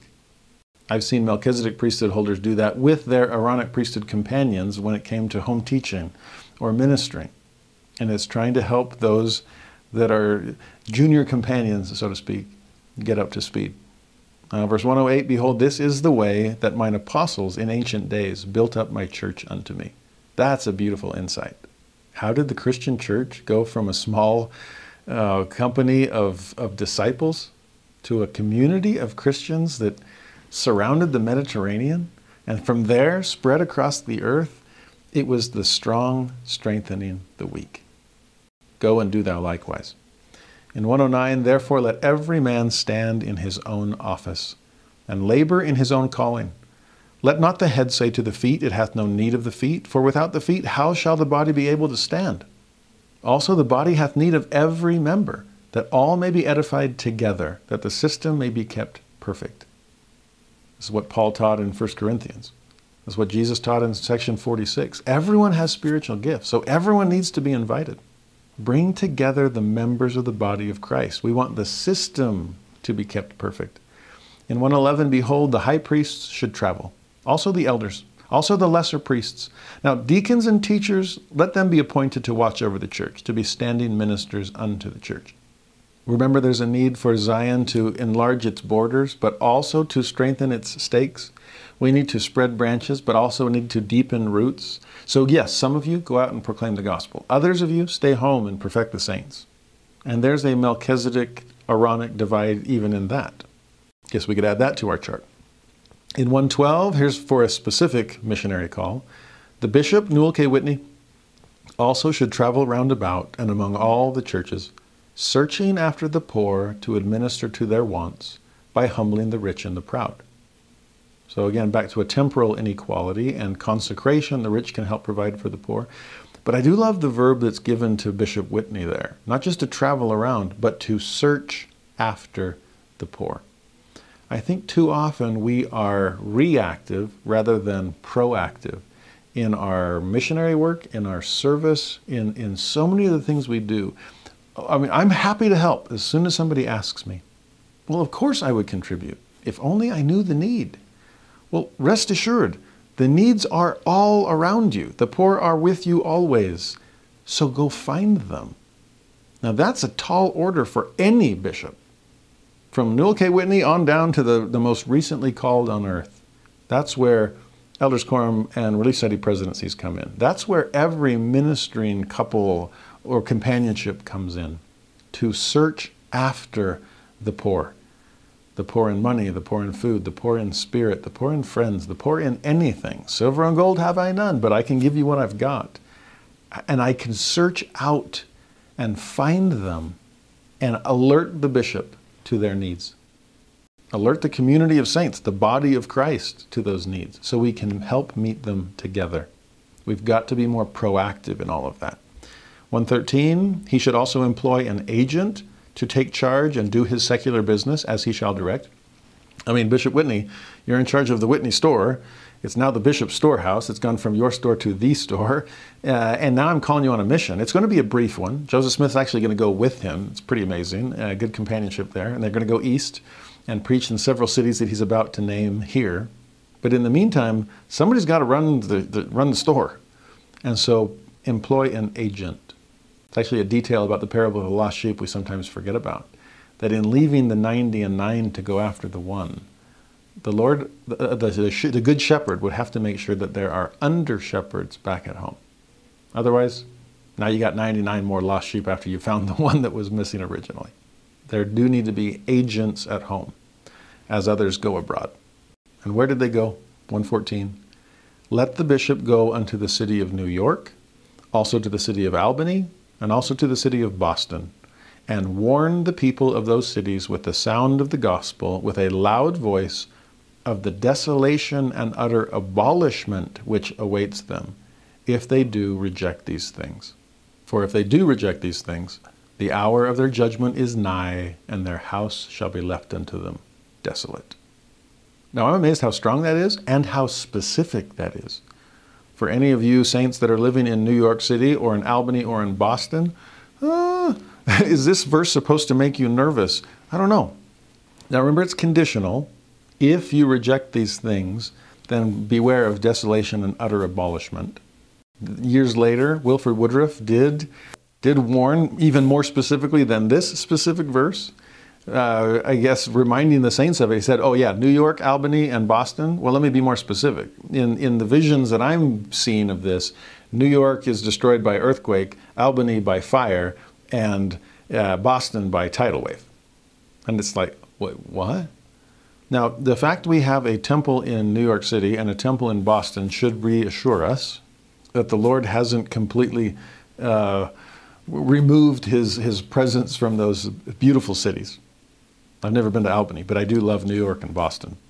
And perhaps there's a level of, oh, how many righteous people can you find in Sodom, Abraham? Because if you have enough, then I'll spare everyone across the board. We've got a lot of saints in these cities too. But there is a need for all of it. And this isn't just for those 3 cities. I mean, you could say that of anything. What do you say back in section 45? There's nowhere on earth will you be free of war and calamity unless you're in Zion. And again, Zion is the pure in heart, not just all hunkering down in western Missouri. But it is interesting here to realize just how careful the Lord is being in crying repentance. And that's the mission that Bishop Whitney and Joseph Smith go on. They go to these 3 cities and they cry repentance. Now 116, let him trust in me, and he shall not be confounded. A hair of his head shall not fall to the ground unnoticed. Repetition of that beautiful promise he made earlier. And 117 has a phrase that I just love. Verily I say unto you, the rest of my servants, that includes us, go ye forth as your circumstances shall permit, in your several callings, unto the great and notable cities and villages. So it's not just those 3 that I listed. Reproving the world in righteousness of all their unrighteous and ungodly deeds. Well, that's hard, convincing the wicked of their wickedness. But then this last phrase, setting forth clearly and understandingly the desolation of abomination in the last days. Now that's the part that just grabs my attention. The desolation of abominations is a phrase that Daniel uses in the Old Testament. It's repeated in the Olivet Discourse when Jesus is talking about the signs of the times and the destruction of the wicked at the end of the world. It's like a desolation. He said at the end of 115, right? It shall be left unto them desolate. But a desolation that is so intense that it is abominable. Or, flip it around, abominations that are so deplorable that it leaves the world desolate. I mean, chicken and egg, either one you want to start with. But a desolation of abominations is how Jerusalem was described when it was destroyed by Rome. I mean, leveling the temple, the streets flowing with blood. It was an original Holocaust. And it was a desolation of abominations.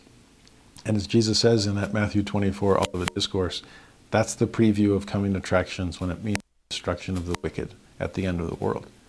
We have to wake up the world for the conflict of justice. We have to cry repentance, which includes convincing them of the error of their ways. But notice the adverbs. And this is the part that grabs my attention.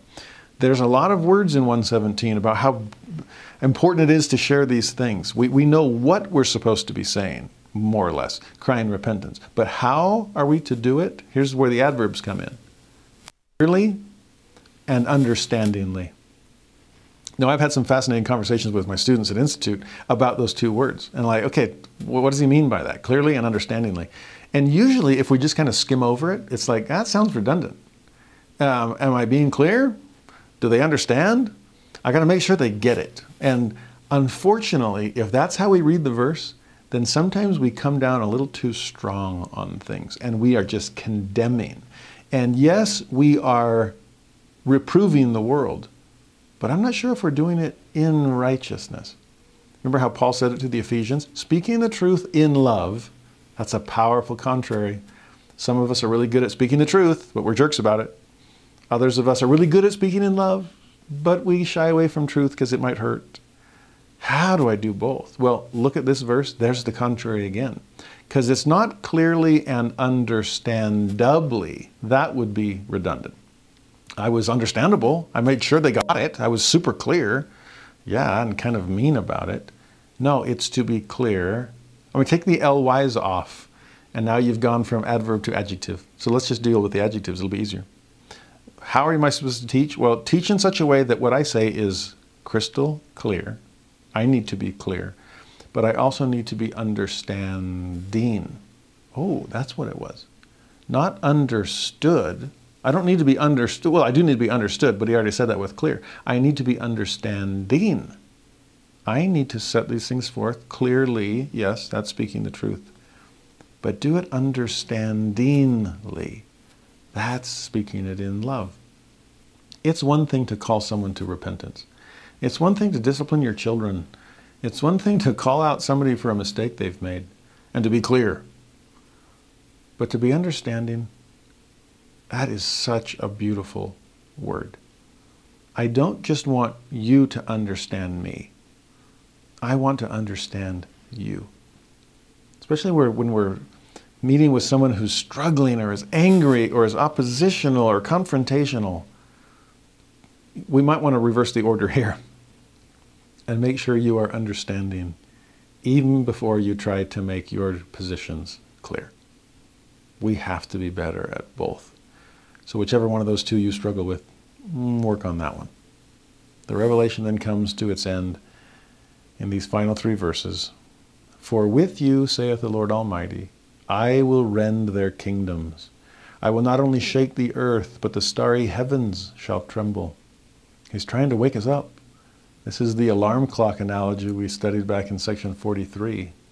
Or what Elder Uchtdorf said about sleeping through the restoration. No, he's going to wake us up. He'll shake the earth, he'll shake the heavens, and I'll rend their kingdoms.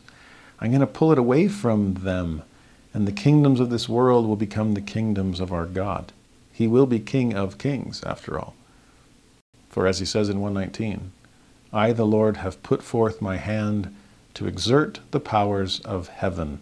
That's what this whole Revelation has been about, right? Priesthood, missionary work, and the Word of God. He's sending forth his hand to exert the powers of heaven. You cannot see it now, and that's okay. Have faith. Signs will follow.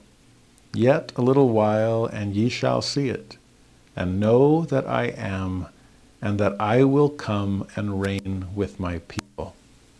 That's the second coming, and he's promising us of his return.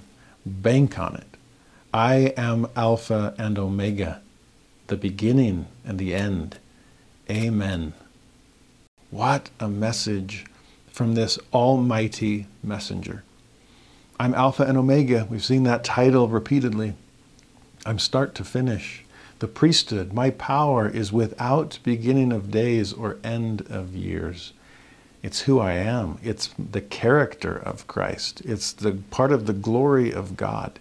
And I will be here for the duration. How about you? As I cut my work short in righteousness, will you be among the righteous who prepare the rest of the world for my coming? Will you dust off the scriptures and say and do according to their truths? Will you live up to the privileges that come through the ordinances of the priesthood?